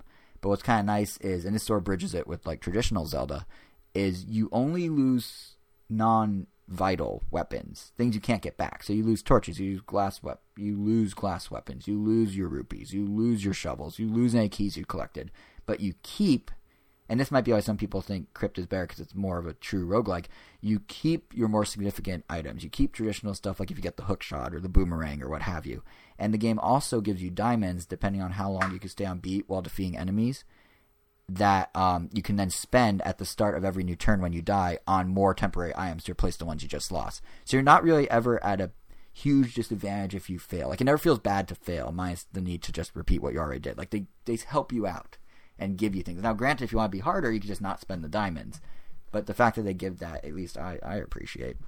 And those Zelda tropes, things like the hook shot and the boomerang, those extend to the overall feel of the game, too. Because, yeah, it plays like Crypt, but it surprisingly feels very much like Zelda in structure. Like the dungeons, the overworld, the various little nods and Easter eggs. It's all very Zelda. Perhaps even more so than I expected. Like, I think even the inclusion of co-op, which is cool. You can do it... 2 people can play through the whole game together. It doesn't even feel out of place for a Zelda game because Four Swords did it, Triforce Heroes did it. Really, the only thing that I guess feels un-Zelda is the fact that you can actually play as Zelda right from the start, which is very un-Zelda, but it's a cool thing that they did. So I think, lastly, of course, what helps with it is the music.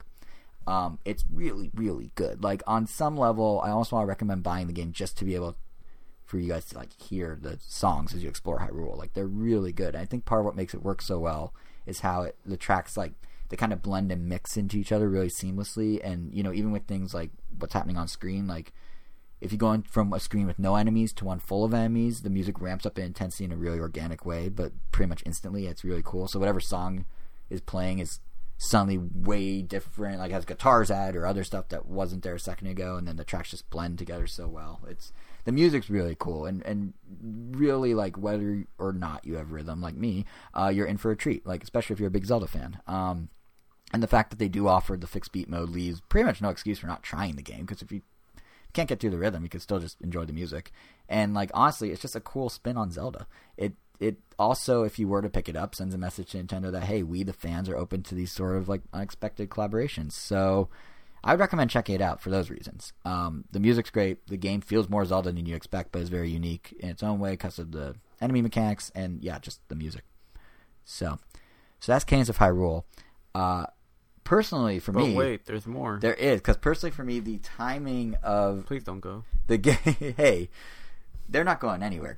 But, no, I was going to say, personally for me, the timing of the game's release also just worked out really well, because at E3, the fine folks at Human Things reached out to me about trying out their Genki Bluetooth audio adapter for Switch, and then provide me with one of their combo kits, which was very nice. Gotta love that name. Yeah. Human Things or Genki? Human Things? Yeah, it's a pretty solid name. But, and so it's kind of like, what better way to try out wireless Bluetooth for Switch, and with a music game like Cadence of Hyrule, as well as like the time sync of Mario Maker 2. So I gotta try it with both. And if you think about it, like, before we even get into Genki, if you think about it, it is odd that the Switch, which totally supports Bluetooth, it's what the Joy-Cons use, doesn't support actual Bluetooth headphones. Never did. You're stuck, like, wiring them in. So a number of companies, beyond just Genki, looked into perhaps releasing dongles that let you use Bluetooth. But Genki was the first one on Kickstarter, and it's specifically designed for Switch, not just a retrofit of USB-C adapter. And they raised like $500,000 because it's like made for Switch.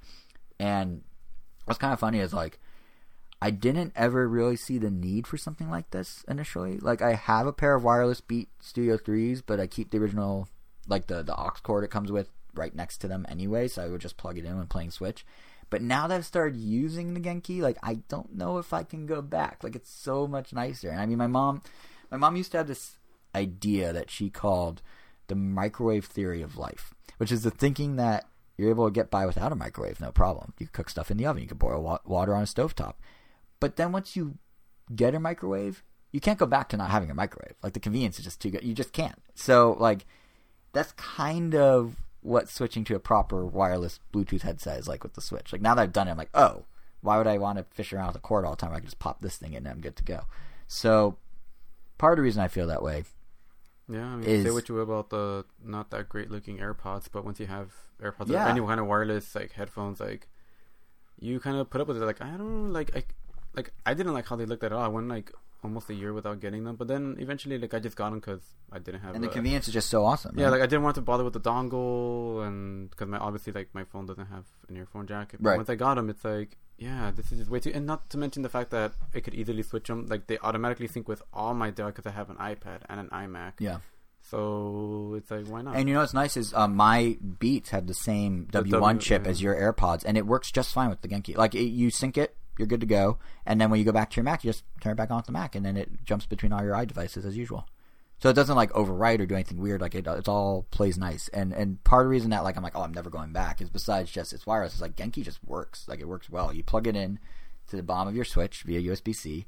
You sync it by pressing the buttons on the side, which rather cutely match the color scheme of the Switch. So you can either get, like, a unit with blue and red neon or with gray, and then you just sync right up and you're good to go. And the only thing is, depending on your headphones, there may be the slightest of lag in the audio. Some headphones support low latency formats that others don't, so you have to be mindful of that. Like mine, for example, my Beats do not support the low latency format from my understanding.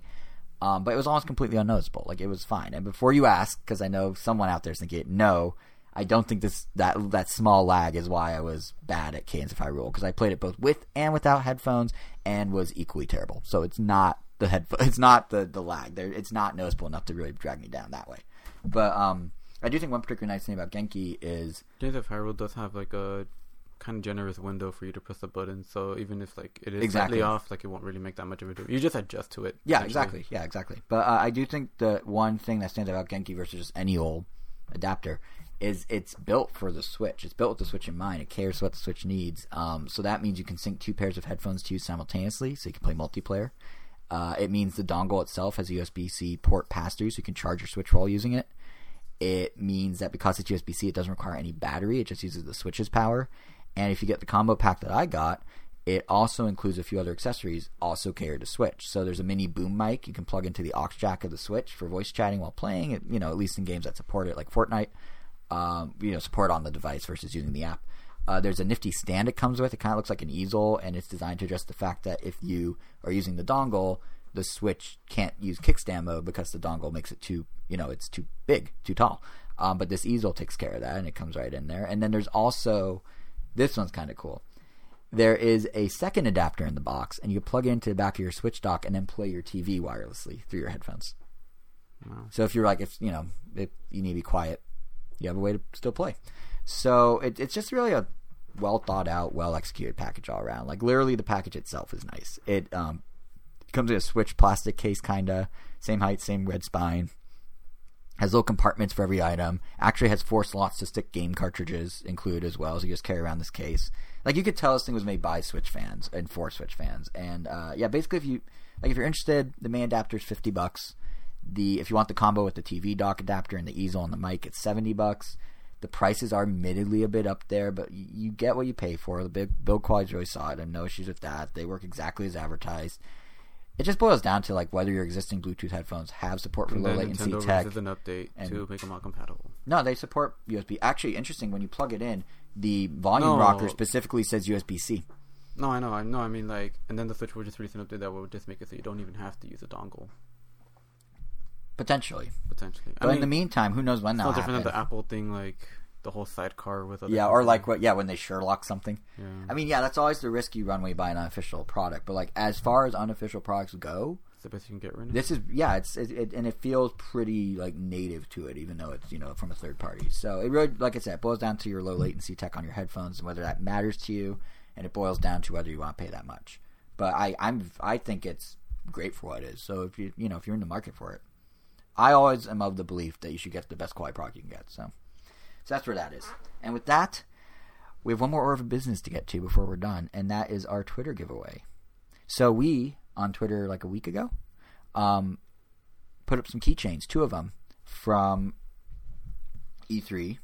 They are for Marvel Ultimate Alliance 3. Nintendo's getting them out if you played the demo, as well as if you went to the Best Buy events. So they weren't exclusive to E3, but they're close enough. And we have to pick 2 winners. So our 2 winners are, I sort of already picked them. Winner number 1 is Kurt Bop at KurtBop6. And winner number 2, I just realized I forgot to write down. So I'm literally going through it right now and grabbing it. I'm just going to pick someone at random here. Here we go. We'll go with this guy. We're going to go with Frank. At Frank from Patty's. Yes, it's just Always Sunny account. I should probably make sure this isn't a bot. Either way, we'll figure it out. Those 2 are our initial winners. Congrats to both of you. If one of you isn't real, I'm pretty sure Kurt is. I don't know about Frank from Sunny from Philly. If one of you isn't from Patty's, if one of you isn't real, we'll find another winner, and we'll announce these on Twitter as well, the winners, once we get in contact with you guys. But thanks for entering, everyone. All it took was a retweet. I would encourage you to keep following us around town, because you never know when we may do another Twitter giveaway. And it's also a great way to get updates on our next episode, which will be another convention episode, but this time Comic-Con. And at Comic-Con, Nintendo tends to have a pretty big presence. So we'll be back in 2 weeks' time with impressions from the show, news, and who knows whatever else Nintendo's doing. Given that Comic-Con runs through the weekend we'd normally be recording on, it's going to be a couple of days late, the episode. I'm thinking probably around the July 23rd, which is a Tuesday. So keep an eye out for that to make sure you don't miss it. Again, you can follow us on Twitter at Nintendo. You can subscribe to us on any or all the podcasting apps, Stitcher, Apple Podcasts, Google Podcasts, Spotify. If LinkedIn has a podcast platform, we're probably there too. I don't know. But yeah, do that. You can also subscribe to us on YouTube. Our channel is Around Nintendo.com. And that's how you ensure you don't see it, or that you will see it, that you do see it. And if you want our individual, real-time Comic-Con happenings, I'm at JSR7 on Twitter. Angel is Weiro, WEIRO_O. And with that, we still got a day of Anime Expo to go to. So I guess we're going to go do that.